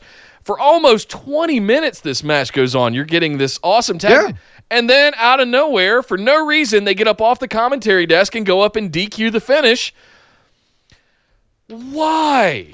So weird. Why? And then just as the biggest dork that he is, Michael Cole goes, the breaking news from WWE officials, it's now going to be a triple threat. We got they mentioned in the chat earlier, the anonymous GM just shows up in Michael Cole's head again, and just, you know, all of a sudden he's, hey, what's a triple threat? Well, that's dumb. That makes Miz and Morrison look like absolute idiots for interrupting this. The most haphazard way of getting to this ultimate conclusion. It was just I loved the match. How could they have done this? How could they have had this outcome, but done this better, Nick? Like, is there a way that they could have had a triple threat, but not have this stupid finish to this match? Yeah, not have a contenders match. Just have both of them challenging, both of them saying, we performed as good as you did at Elimination Chamber, something, tie it to something, and, you know, we want to challenge you. Or have Heavy Machinery come out too. Or here's another one. Here's a crazy idea. Just have them fight to a draw. A straight-up draw. Like, have Usos and New Day, which have had such great feuds in the past. They're always great, have great chemistry. I love the fact that they play off of this long-term booking of theirs, that they have mutual respect, but they also are very competitive teams because they've had so many epic matches over the years, and they build on that history. Just build on it again, and have them fight to a draw. Not necessarily even a count out. Just maybe they can't, like, they're in the ring and they can't answer the call or the ref stoppage or however you want to do it, but keep Miz and Morrison looking like they're actually intelligent champions and not complete goofballs. And have New Day and Usos look like they're the unstoppable force and the immovable object. And both of them are now coming for Miz and Morrison. And Miz and Morrison theoretically just had the two of them take each other out because they're such evenly matched teams.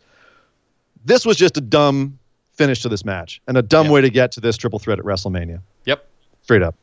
Okay. I also thought it was... Before you go on, Abraham. He says, just because this is fun, dropped another 3161 into the tip jar. I don't know if that's a reference to anything or if you meant to do 316 and accidentally. 0.1. Thank you. You guys.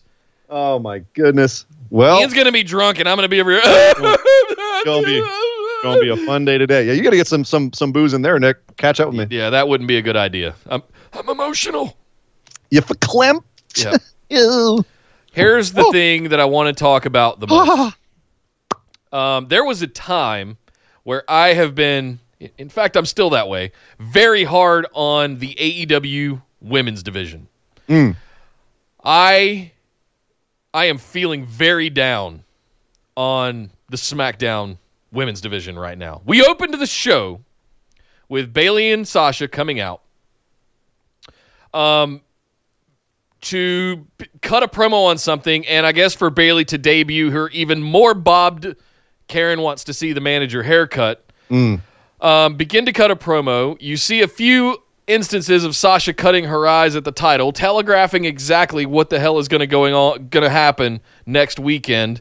And if that wasn't already made clear by the cast of characters that they've put in this match, and then I'm not going to do this by being interrupted. Well, interruption. Here comes Lacey Evans. Bang. All right, and another interruption. Here comes Naomi.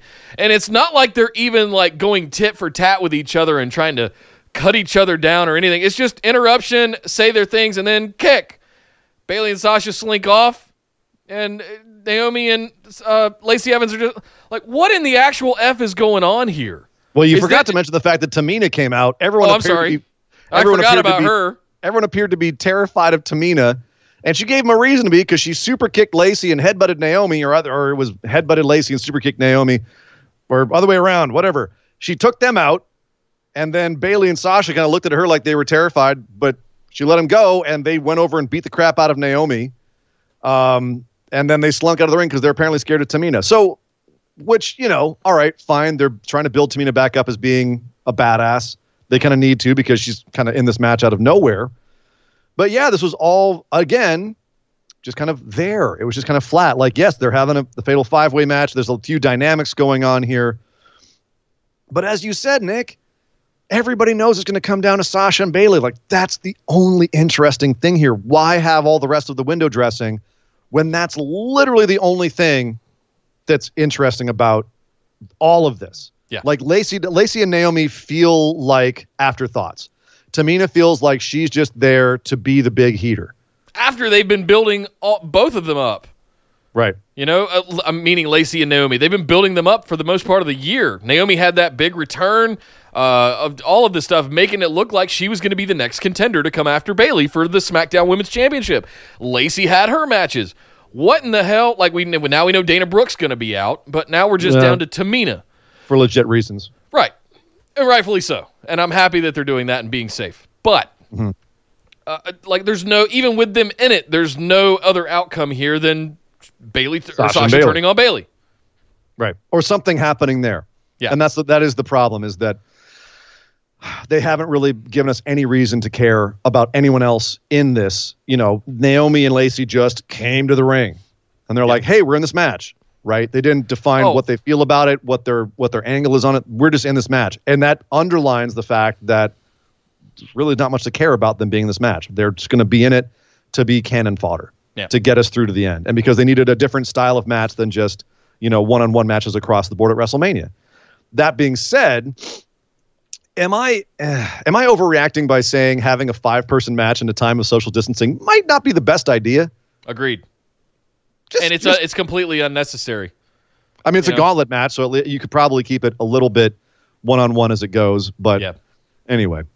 Not to continue my thread about what I was saying earlier about the women's division going on right now, we also had a match between Alexa Bliss and Asuka.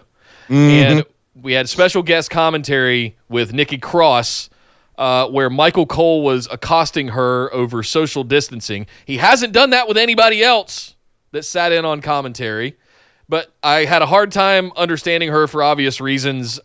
She wasn't as loud or obtrusive of filling the silence and the space as other commentators have been. We love Nikki Cross, but all the while this was going on, we had Alexa Bliss basically just beat Asuka clean in a straight up 101 kind of match which makes no sense to me. Because 3 months ago, 3 months ago, you had Asuka blowing mist in Becky. You had Becky at her wit's end at how she was going to overcome this force that is Asuka. Right. And now she's just getting beat clean by Alexa Bliss. Yep. What the actual hell is going on? By a freaking DDT. DDT. Yeah. Nothing special. Crazy. No twisted bliss. No finisher. DDT. No. Yeah. No big finishing sequence here. Just DDT. Nope. Done. And I thought Nikki was really entertaining on commentary, and I have a feeling they put her out there because of the reaction that Asuka got on commentary when they wanted to test out Nikki. I thought it was fine. I thought Alexa actually had a pretty good match here. I thought that actually from a performance standpoint, both of them put on a great match. But yes, Nick, that finish boggled my mind. I could have sworn blind they were going to keep Asuka looking strong here so that you could have Alexa and Nikki win the tag team titles at WrestleMania. Would have made more sense. Now I don't know what to think. I don't know what to think now. I'm beside myself. So now they've completely befuddled me. I have no idea what to expect at WrestleMania. I have no idea what to expect next. So maybe there's something up their sleeve, or maybe this was just another dumb booking decision, and I possibly never will understand. If Alexa and Nikki win at WrestleMania, and Asuka and Kairi lose their titles and go off and do their own thing again, I'm going to look back at this match and say, why did you do that? Yep. Why in the actual world did you have Alexa beat Asuka clean? It does not make any sense. Well, the WWE Asuka logic would tell you that because Alexa won, the Kabukis are going to retain, right? Based on history and all of that kind of stuff. But that's not always the case, especially in more recent years. We've seen some times that that's been trumped. So at the same time, I'm sitting here going, well, yeah, if Alexa Bliss and Nikki Cross win, they kind of undid that logic that they like to use. But what is that? Now you've beaten clean by Asuka or Alexa Bliss one-on-one, and now you've also dropped your championships. Is there something going on? Like, the only thing I can come up with is there something going on with Kairi Sane that we're not aware of? Is she taking time off? Is she moving on? Are we going to repackage Asuka? Are we going to do something with her? Is this a way to get those titles off of her and to make her seem irrelevant while she goes off and gets repackaged? Like, even if you repackage her, she's still going to be Asuka. Well, and this is the thing is I don't know if Kairi's going to be able to work WrestleMania. There's a lot of people that we don't know. They're there's kind of nebulously out there. Like, how are they going to work? And where are the Iconics? When people are sick. If Miz is actually sick, are we going to have? We're not going to have a tag team match. It's going to be a singles match at WrestleMania for the tag team titles. That's bizarre. If Kairi Sane is sick, what are we going to have for the women's tag team titles? There's other women's tag teams out there. The Iconics have been gone for however long because they might be getting repackaged. Divas of Doom were supposedly going to be in a triple threat at WrestleMania with this match. So there's a lot up in the air, and there's a lot of stuff that, Nick, we're supposed to be doing pick'ems in a week, and this might be the most unpredictable in some of these situations, unpredictable matches I could possibly imagine because they're changing things based on who's sick, who's not, and they have a lot of information that we don't have. Yeah. Going forward. I got a 20-sided die here. I might put the individual wrestlers on here instead and just roll it for my pick'ems because I don't have a clue what's going on right now. You might have a better chance at that. That being said, one match I am really looking forward to at WrestleMania is one that was set up by another match on SmackDown. A match I was looking forward to, and I think they could have done more with, but I think they gave more time to the tag team match. Yeah. I wish they'd given more time to this. Drew Gulak versus Shinsuke Nakamura. I agree with you. It could have been a lot better, but frankly, it's better than I half expected it to be, if I'm being completely honest about it. I thought there was going to be some interferences. I thought we'd see Sammy and Cesaro all getting involved and screwing him over. Match. It was brilliant. I loved Straight it. up match. I thought it was fantastic. Yeah. And that finish with that rollover bridge that Gulak does for the roll-up, fantastic. Squeaks out the win. Daniel Bryan and Gulak celebrate at the top of the ramp. Now we know we're going to have Daniel Bryan versus Sami Zayn next weekend for the Intercontinental Championship. I mean, you said there was no interference, but Daniel Bryan did kind of pull Gulak out of the way of the Kinshasa. Sure. So that was a little bit of Daniel Bryan getting himself in there. But anyway, we're getting Sami Zayn versus Daniel Bryan in what, like, I don't know if Sami's going to try and do his squirrely, cowardly stuff, or if we're going to get a straight up wrestling match because Daniel Bryan's now on this pure wrestler kind of train with Gulak, and they're getting in there and they're doing their exercises in the ring, their chest bumps and everything. Arm crossovers and hooks and everything. It's great. But, are we going to get a straight up Sami Zayn, Daniel Bryan match at WrestleMania? Are they going to give them time? Because I'm excited as hell for that. Me too. I'm all about that. Fingers crossed. It's like the one last hope that we've got that's left on the WrestleMania card at this point. Like, don't screw that up too. Right. I could have that with no audience and I don't care. Like, that'll just be good. I'll care a little bit. I'd rather that have an audience like Gulak and Daniel Bryan at the last pay-per-view, which was awesome. Yeah. And the audience was like, audience couldn't believe it. They're like, what are we watching? Yeah. This is not what we expected at all. Yeah. Also something I didn't expect, Bray Wyatt gave a stipulation. He gave a special match type for his match with John Cena at WrestleMania. I'm not going to lie, Nick. So we had a Firefly Funhouse segment, and Bray Wyatt was showing his plan for beating John Cena. He made himself a little concoction of what do you say, bitterness and envy and disappointment, rage, and all kinds of stuff. And he threw Ramblin' Rabbit in the blender as well and said, negative comments or something like that. Oh my God! You killed Ramblin' Rabbit! You bastard! But it's the dumbest damn joke. But it's okay, that's all fine and well and good. But then he announced that he's going to be facing John Cena in a Firefly Funhouse match. And Nick, I'm not going to lie, but my scrot immediately pulled up into my guts because we've seen this kind of thing before with Bray Wyatt, where everything's going well, and all of a sudden we get a stipulation match and it's a House of Horrors match, or it's going to be another House of Horrors match. It's right, or it's. I'm hiding while I say that, so in case you throw something at me, because it's exactly what it's going to be. It's going to be hard for me to hit you from here. I'm not going to lie, but I would try. We're right. House of Horrors match, whatever the hell that was against Randy Orton at WrestleMania, whatever the hell that was against Randy Orton in the shed, whatever was up with the New Day in the swamp. Like, this doesn't work out well, guys. I'm nervous. I can't even be skeptically optimistic about this, Nick. Watching SmackDown last night, and he was saying that, I did the full Michael from The Office and went, no! Oh, God, please, no! Yeah. No! Just don't do this. Why? We've seen Seth come in and he burned it down. He burned down the Firefly Funhouse. That was awful. Randy.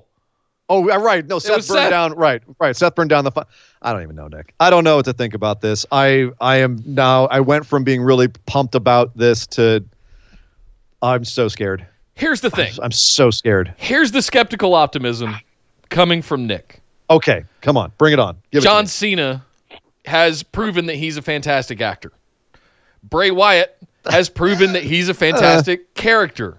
Okay. All right. Can the set be designed in a way that allows those two to operate and work at the best of their abilities? Is it going to be a ring? What is a House of Horrors match? We can't prejudge that. We're assuming it's going to be in the Firefly Funhouse. I said House of Horrors. Yeah. What is a Firefly Funhouse match? Does that mean it's going to be in the Firefly Funhouse? Does that mean it's going to be in an asylum match with a bunch of weapons and puppets hanging on the side of a cage? We don't know. We don't know. God, he's attacking him with Kermit the Frog. Right. Oh, God. Not Abigail the Witch. Oh, God. Fozzie Bear's got him in a chokehold. What's a Boneyard match? We don't know. What's a Firefly Funhouse match? We don't know. Yeah. I have no idea what to expect, but if you're going to put it in the hands of Bray Wyatt and John Cena, that's where a little bit of my skeptical optimism comes from. I will say this, and it didn't work out with any of the other ones pre-taping it and being able to call their angles and do special things.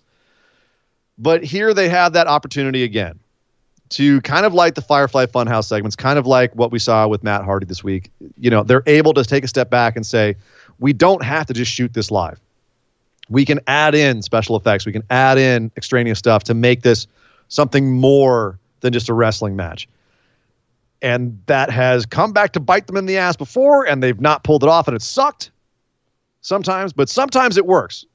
So if there's any small glimmer of hope, it's that Bray Wyatt has learned the lessons from the past. WWE has learned its lesson. I hate saying that because that's very not possible. Yeah. Anyway, all right. Well, fingers crossed on that. I'm worried. But Nick, one thing you should not be worried about is the fact it looks like it's official. Dolph Ziggler is going to get a match with Otis at WrestleMania. Or rather, I'm worried. Otis is getting his match with Dolph Ziggler. But it looks like there's some more twists in the story, Nick, because Dolph Ziggler was shown conferring with Sonya Deville and saying their plan was going perfectly. What? I tried to tell you. I tried to tell you it was Sonya the whole time. Uh-oh. I tried. Are they going to? I tried to. You guys were saying I threw a curveball and said it could have been Tucky trying to protect his boy from that woman. But it's Sonya the whole time. She's jealous, and I think that part of it could be really good. What I'm worried about it now, I wasn't last week, I am now after this backstage segment where we saw Otis being a bit of a child and coming after the man. There's no explanation yet of why Mandy chose Dolph. So we have to assume that she just chose Dolph. Well, remember, now it's making Otis. Fine. Right. But it's making Otis look like that hurtful, vindictive, temper tantrum child that's just going to go after the guy that had no real say in it.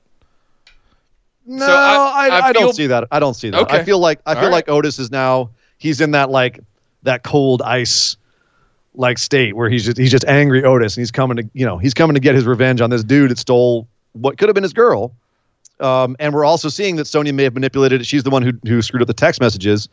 So this all may have been a way to, I don't know what their end game was supposed to be, but at the end of the day, there's more information that will be coming out on this. The plot of this rolls on, and they're actually doling out the information at the right time. This has probably been one of the best storylines WWE's put together, long-term storylines, in a while. Yeah. Where they're unlike Daniel Bryan and Roman Reigns, whatever the hell that mystery storyline was, where they didn't seem to know where they were going. This feels like they know where they're going. This feels like they are giving us extra information when we need to get it, and they're giving us moments when we need to have them to keep everything moving along at the right pace. I'm very impressed by how they're handling the storyline, and this was just another nice little added bit of excitement to it. And I'm happy that they're going to have a match at WrestleMania, and there might be even stuff after that so that this can actually possibly finish in front of a crowd if they drag it out for long enough. Because this is a in front of a crowd match. I'm worried about what damage they're potentially doing to Otis's image here.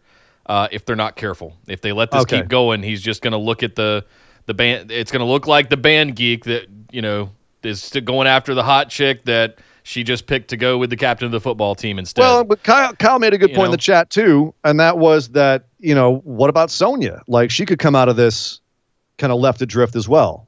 Like, everyone in this, except for maybe Ziggler, who is perennially at the top of the mid card, everyone could come out of this and possibly not, like, if they don't have anything after this and they don't capitalize on the storyline, it could be bad for them. Yep. But they have the potential here. Like, look at Rusev and Lashley. That awful storyline didn't do anything for anybody.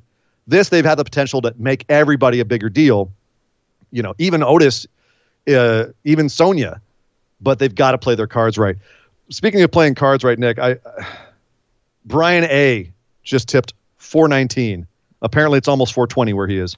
I think he probably put that in at $4.19 because he said, "Got a minute." So it was about 20 minutes ago, but it might have taken time for everything to process. Thank you very much, Brian. Well, I didn't see it, but Brian A., love you on the Meltzer podcast. Yeah, exactly. Seriously, thank you. Sonya's the bad guy here. It could turn into sort of could it be a jealous lesbian lover angle where she wants Mandy, but Mandy doesn't want her? And that's also double-sided with Otis and Ziggler. A jaded lover of sorts kind of thing. No, I don't want it. I don't want that. I don't want that either. I don't want that. I just want to, I don't know. I want this to end up with everyone coming out of this smelling like roses because I love all these performers. So, speaking of bad guys, though, King Corbin threw Elias. It was like a what was it, like a Lion King moment. He was up top in the crow's nest, and he threw Elias off Elias was hanging on for dear life, and Corbin hit him, and Elias fell, and we had a nice little cut to Elias lying on the ground, a whole 10 feet below. Baron Corbin needs to be done for attempted murder of Elias. There is no Buffalo. He didn't get trampled. He's fine. He'll be fine.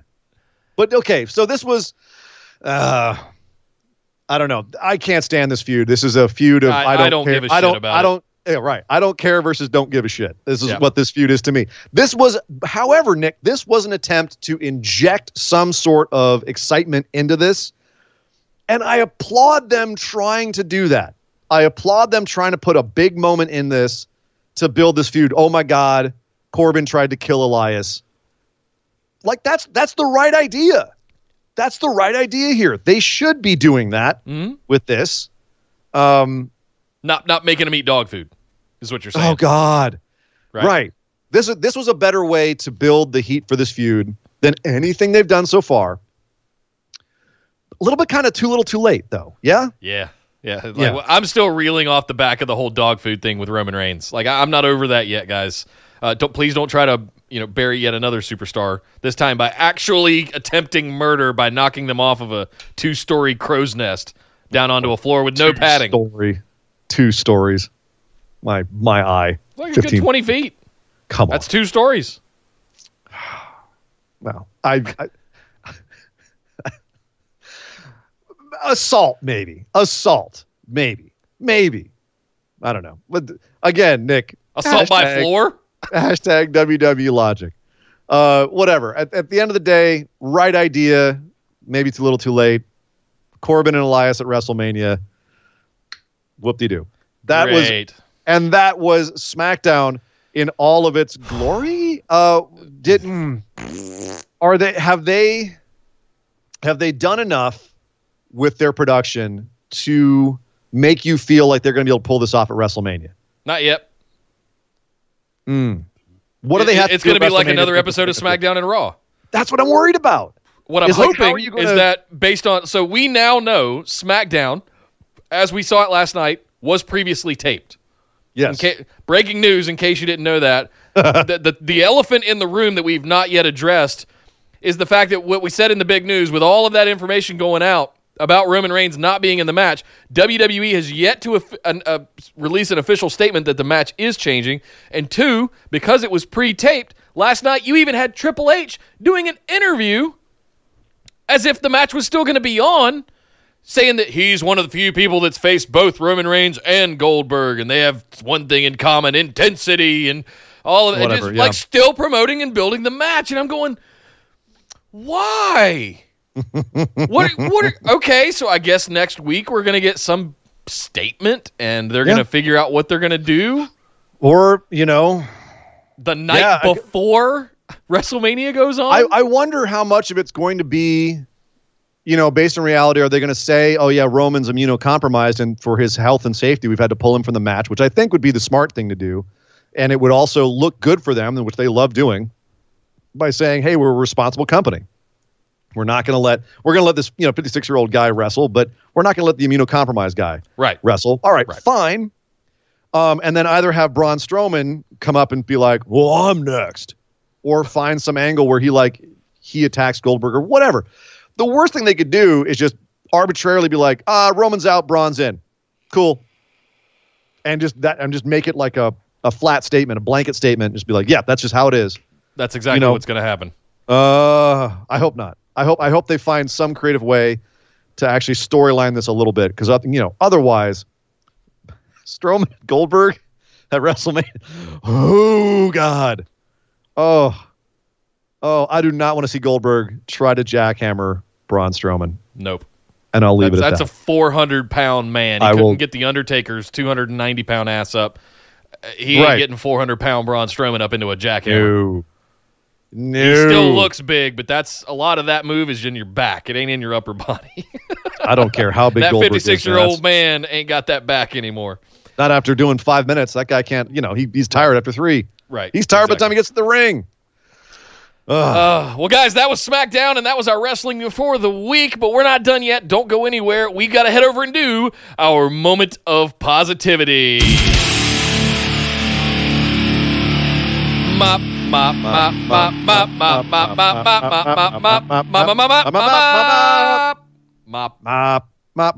Serene Dangerous, what made you happiest this week? I think you probably know what mine is, so please don't steal it. I don't know. I think I might steal it.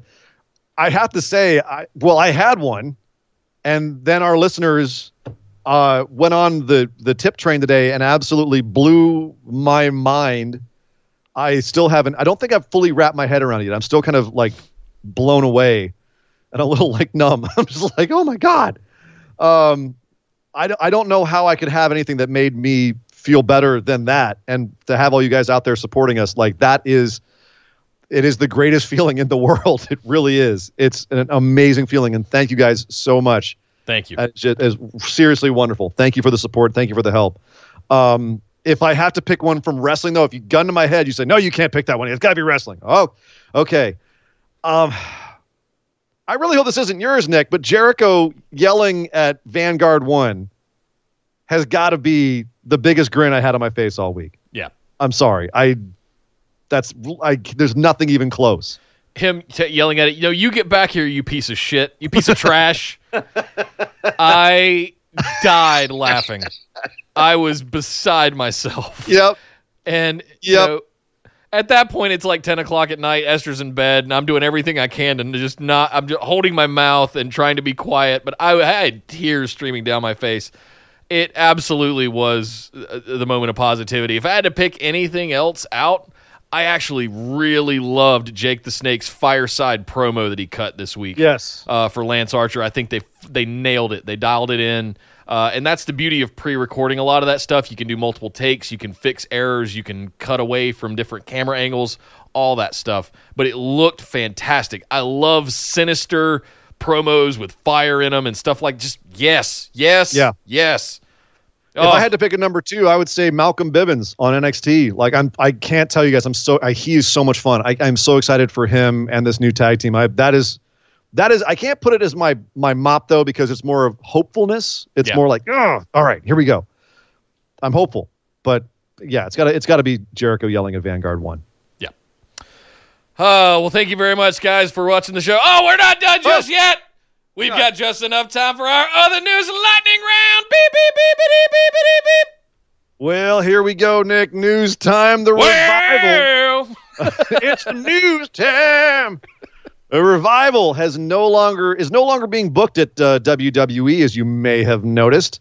Unfortunately, they've also surpassed their downside guarantee, meaning they're not getting paid. They're not, if they're not at appearances, they're not getting paid. They're not even sitting backstage right now. They are just sitting at home with no money. And the problem is nobody's booking right now. Nothing's going on. So they're kind of up against the wall, and WWE's coming at them with these big money contract guarantees, and they're trying to say no. They're being told, look, you're not going to be able to go get booking anywhere else unless if you get out of this contract. I think we're a couple of weeks away from Dash's contract being up. Okay. Even if he does leave, where could he potentially go right now? Would they, let's say best case scenario AEW, and they would have to, for the sake of the Revival, theoretically, they would have to start paying them before they actually started showing up at shows just to keep them solvent. Or either that, or they're going to be like I am right now, which is eating through my savings and not with no income, except from our beautiful listeners. Thank you so freaking much. So they're right at this point, they're likely not going to get paid until at least June. And that's kind of at the earliest. Yeah. So the Revival are in a tough spot. And if you listen to the Brody Lee podcast, they were throwing big money at him all the way up until the end because they knew he was going to AEW. So that's probably what they're doing to the Revival too, is dangling these contracts in front of their face and saying, hey man, there's a lot of guaranteed money right here. So it's just a matter of how pissed off the Revival is at WWE at this point, which I'd imagine. Meanwhile, they're watching pissed. Dynamite and watching Moxley and Hardy and Brody and everybody having success over there. And that's also, if you're a creator, a creative type, or if you're if you want to, I know the Revival are loving that kind of stuff. And if you can't afford to be off for 3 months when you're making that kind of, they were getting $500,000 a year, and you're not managing your money well enough to be off for 3 months, to be able to just kind of take that on the chin, with the potential that you could go over to AEW and do even better, more creative kind of stuff, that has to be part of the consideration. So, to me, for them, it's probably not all about money. But when you get up into those $500,000 a year and above numbers, it starts to get a little silly.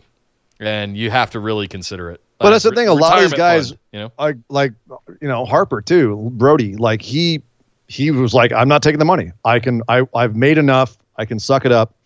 And I will continue to suck it up, until I get out of here. So. Yeah. I have to you okay there, Nick? No. Oh, you okay? Rob Hutchins. I believe it's Yorkshire Rob from the UK. Just dropped $100 in the tip jar.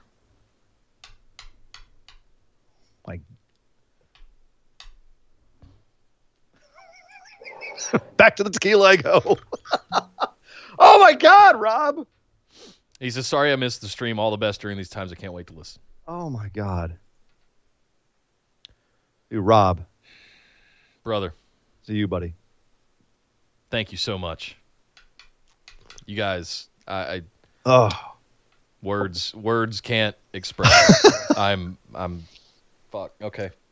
Where were we? The Revival. We're getting paid more than they are these days, and I'm seriously, guys, really touched. Thank you. You've actually made Nick verklempt over there. Yeah. Keep going, please. And you've made me pretty tipsy too at this point. Ray Horace has re-signed with Ring of Honor. Yeah, that's I'm at a loss for words, Nick. Ray Horace has re-signed with Ring of Honor, our boy from down here in Los Angeles. So he's going to do some more years with them. Not too surprising, Marty Scurll shoring up his dudes in that company.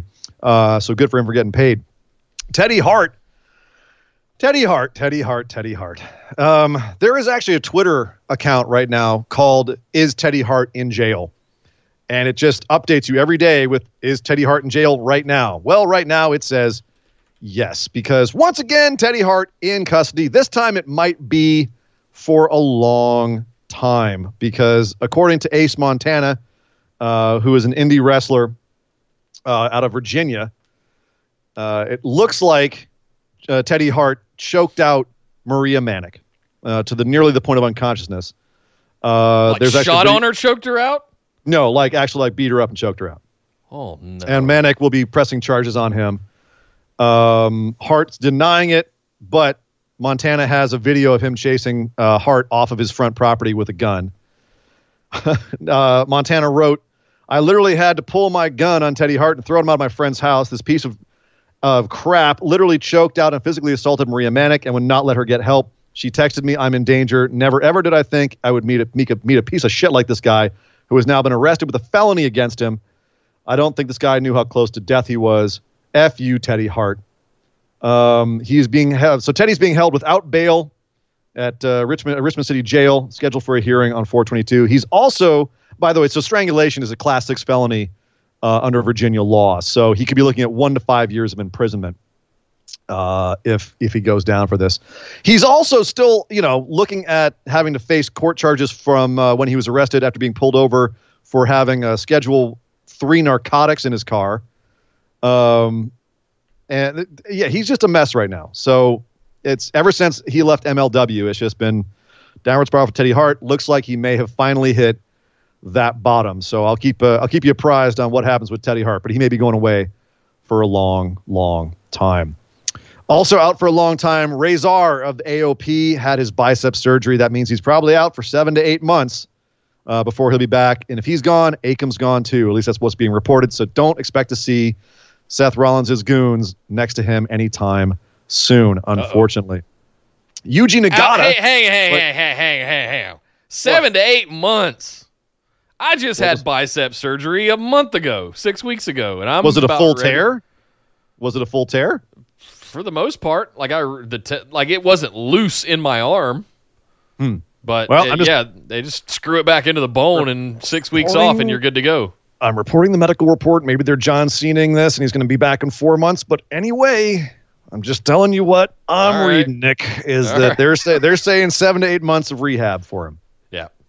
Yuji Nagata last week tweeted out that he was not a fan of Daniel Bryan and Drew Gulak's warm-up routine. He said that there was too much holes between their elbows. They weren't doing it right. If you know, Nagata has famously done that over in Japan with some of his tag team partners. That's probably what Gulak and Bryan are actually referencing with this. But this week, apparently, he said they did a lot better. So if you go follow Yuji Nagata's Twitter, you can see him critique Gulak and Bryan's technique. It's a lot of fun. And of course, Bryan has worked with Nagata before, so he was saying, thank you for your encouragement, Nagata-san. Brody Lee, as we mentioned, was on Talk is Jericho this week, and it's more of the same kind of talk about WWE, to be honest with you. He was supposed to be a couple of highlights from it. Go listen to it, but just some highlights to get your appetite whetted. He was supposed to be Sami Zayn's heater, his bodyguard, after WrestleMania 35. Obviously, they went in a different direction with all of that, and now Sami's got 2 other guys with him. One wonders if they would have put Harper with Sami after all this, like if he'd been part of the Artist Collective or not. Who knows? But I think he's definitely got a better deal right now being the head of his own crew over in AEW. But when they pulled the plug on that, apparently it was planned, and then at the last second they pulled the plug, that's when he knew it was time to get the hell out. He actually put it out publicly because he wanted to have all his cards on the table. He thought that would help him with WWE. What it did, though, is make Vince say, we can't let you go right now. Hope you understand it's just business. Yep. Because it's public, too many people are publicly leaving us. It's going to look like rats leaving a sinking ship. Apparently Triple H reached out to him and said, I'll help you get in at New Japan, and that never materialized. So, yeah. Apparently the Bludgeon Brothers initially were supposed to have been the new Demolition. I think we speculated that, didn't we? Well, yeah, but apparently it was literal. Like when they came to him with all the designs, it basically was just Demolition. And they had to actually tweak a lot of stuff to make them not so Demolition. He did say he does eventually want to work New Japan, and his AEW contract allows it. So he will actually be able to work in New Japan, and he'll be able to go shoot movies, which is another thing that WWE wouldn't let him do. So he's actually got a pretty, like when I said it's the promised land over there at AEW for him, I was not kidding. It sounds like he's getting everything that he wants. So congratulations to him. You can go check that out on Talk is Jericho this week. Also came out this week, The Dark Side of the Ring, the new season. You have both episodes of Benoit out right now. And to say that it is a grim watch is an understatement. It's rough, Nick. Have you checked out both episodes? I've seen the first one, not the second one yet. No, that I'll probably watch those tonight or tomorrow. But I did hear that the next one that was announced was Malenko. And next one is actually the life and crimes of New Jack. I think they might be doing Malenko at some point. Yeah. Okay. But Malenko was actually on. Oh, you're right. It's New Jack. It's right. New Jack next. But Malenko was on these episodes being interviewed.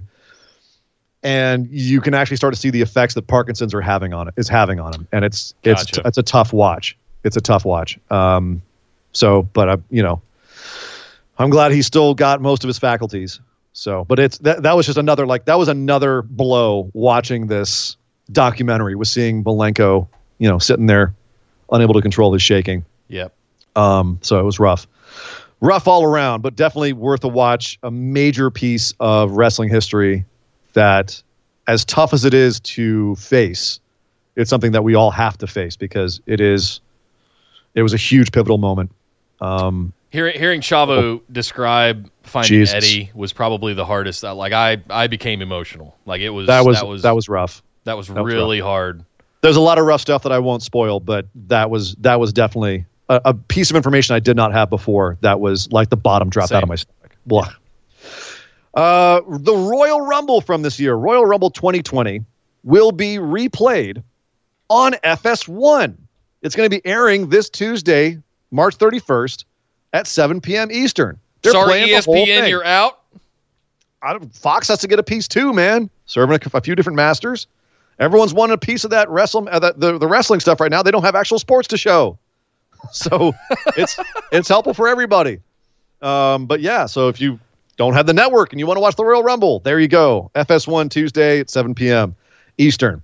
And finally, The Rock says that he will be doing a Ric Flair movie. He is committed. Once this is all done, he said the next movie he wants to do is a Ric Flair movie. Something about Ric Flair's life. You have my damn attention. He also says he wants to do a TV show about his young life, about how it was coming up in the 80s. So that could be a really cool idea, too. I'm curious what he's got up his sleeve on that. There's a lot of potential there. But I'm going to go back to saying the biggest movie star in the world wants a Ric Flair movie. So, yeah, can that happen now? Can I have that now? I want it now, Daddy. I want it now. Who plays Ric Flair? Before we get out of here, Nick, because that's it for the news. But before we get out of here, who the hell plays Ric Flair? Who do they get to play Ric Flair? Who in the world do they get to play Ric Flair? I have no idea. I don't know. Whoever that is going to be a very special human being. They're going to be extremely talented because you're going to be studying his promos. It's going to have to be somebody on the caliber of, I think, with a big voice. Yeah. I'm looking at like a Ben Foster. I'm thinking of somebody that can be a big character and play a big role and have a big mouth. Someone who can pack on some serious muscle. I don't know, man. That's a big task to take on, Dwayne. That is. Like You're going to have to find somebody to play Andre. You're going to have to find somebody to play the Four Horsemen. You know what it's Probably like to Hogan. me? Well, I mean, those I think are. I remember hearing that they wanted Chris Hemsworth to play Hogan at some point, and I think that's perfect. Yeah, that's great casting. Yeah, that's great casting. And Andre, I don't know what you do with Andre. Special effects. Yeah, I mean they can do it with Princess Leia, but that's Lucasfilm, Oof. And if Dwayne Johnson is laying his checkbook down to fund to EP this, yeah, but I mean, Rick, I think of everyone who's tried to play Nixon over the years. Someone who's just so iconic in the way that they look and the way that they talk. Yeah, they still haven't nailed it. Even as good as Anthony Hopkins' performance was in the Oliver Stone Nixon, it didn't look like him at all. It didn't look like it at all. You couldn't connect to it because it wasn't like you're like, who is this guy? Yeah. As good as his performance was, like you said. So yeah, I have no idea, but I am super excited, Nick. Yeah. And that is the news. Well, thank you very much, Sir Ian Dangerous, and thank you all to everybody in chat that hung out with us today, and especially all of you that were the most gracious people I've ever seen, throwing all of that money into the tip jar for us. Thank you. It cannot be said enough, and especially in this times, in this climate of what's going on in the world, being willing to do that and support us. I don't even know what to say at this point. Thank you so much. Other than thank you. Thank you. Thank you for hanging out with us and being a part of this show as we grow. Please go subscribe to the YouTube channel if you haven't yet. It is one of the big things that we're waiting to get to here. We're at about a little over 700, making our way there slowly but surely. The YouTube grind is real, folks, for any of you aspiring content creators out there. You can come over and hang out with us on Facebook. Just search for Busted Wide Open. Like our page and send us a join request to get into the group with the rest of all of these amazing, phenomenal ones. Yes, we do really call them that, even much to Ian's chagrin. It's never been more true than today, though, man. Absolutely. Preach!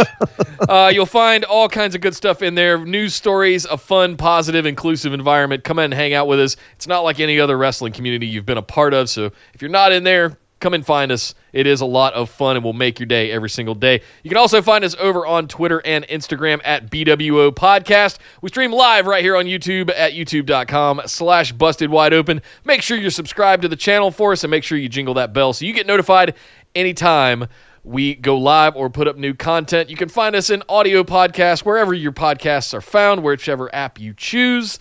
And last but certainly not least, thank you to all of our patrons for all of your support. Patreon.com/BWO to get some exclusives, such as the ability to get a copy of the show notes for every single episode, such as this one. The ability to ask questions for our patron mailbag, which we're headed over to do after we're done with this one right here. Tequila so come and join us. Exactly. Verklempt, tequila, and all. But come over and hang out with us for that. That will also be up on audio for you guys later tonight. But to get into some of the patron exclusives, show notes, patron mailbag questions, bonus episodes, all kinds of good stuff. You're going to get to hear Nick booking very soon, like next week. Hint, hint, wink, wink. Oh, boy. Hint, hint, wink, wink. I was waiting to see if we were actually going to get WrestleMania so that we could do that as in place of WrestleMania, but we are going to get it, so we're going to do it next week. We have to do it next week because it has to conclude before the actual WrestleMania happens, because I am going to blow all of your freaking minds. Oh, Lord. Wait for it. It's coming next week. Okay. But to get in on that, you'll have to be at the $10 tier of our Patreon, patreon.com/BWO. But my name is Nick Howell. You can find me on Twitter at Data Center Dude. And I am Sir Ian Dangerous. You can find me on Twitter at Sir Ian Dangerous. But by God! Would somebody stop the damn match? This show is part of the Orbital Jigsaw Network. For more episodes, subscribe to us on iTunes, Google Play, or Stitcher Radio. For details and show notes from each episode, check us out, orbitaljigsaw.com.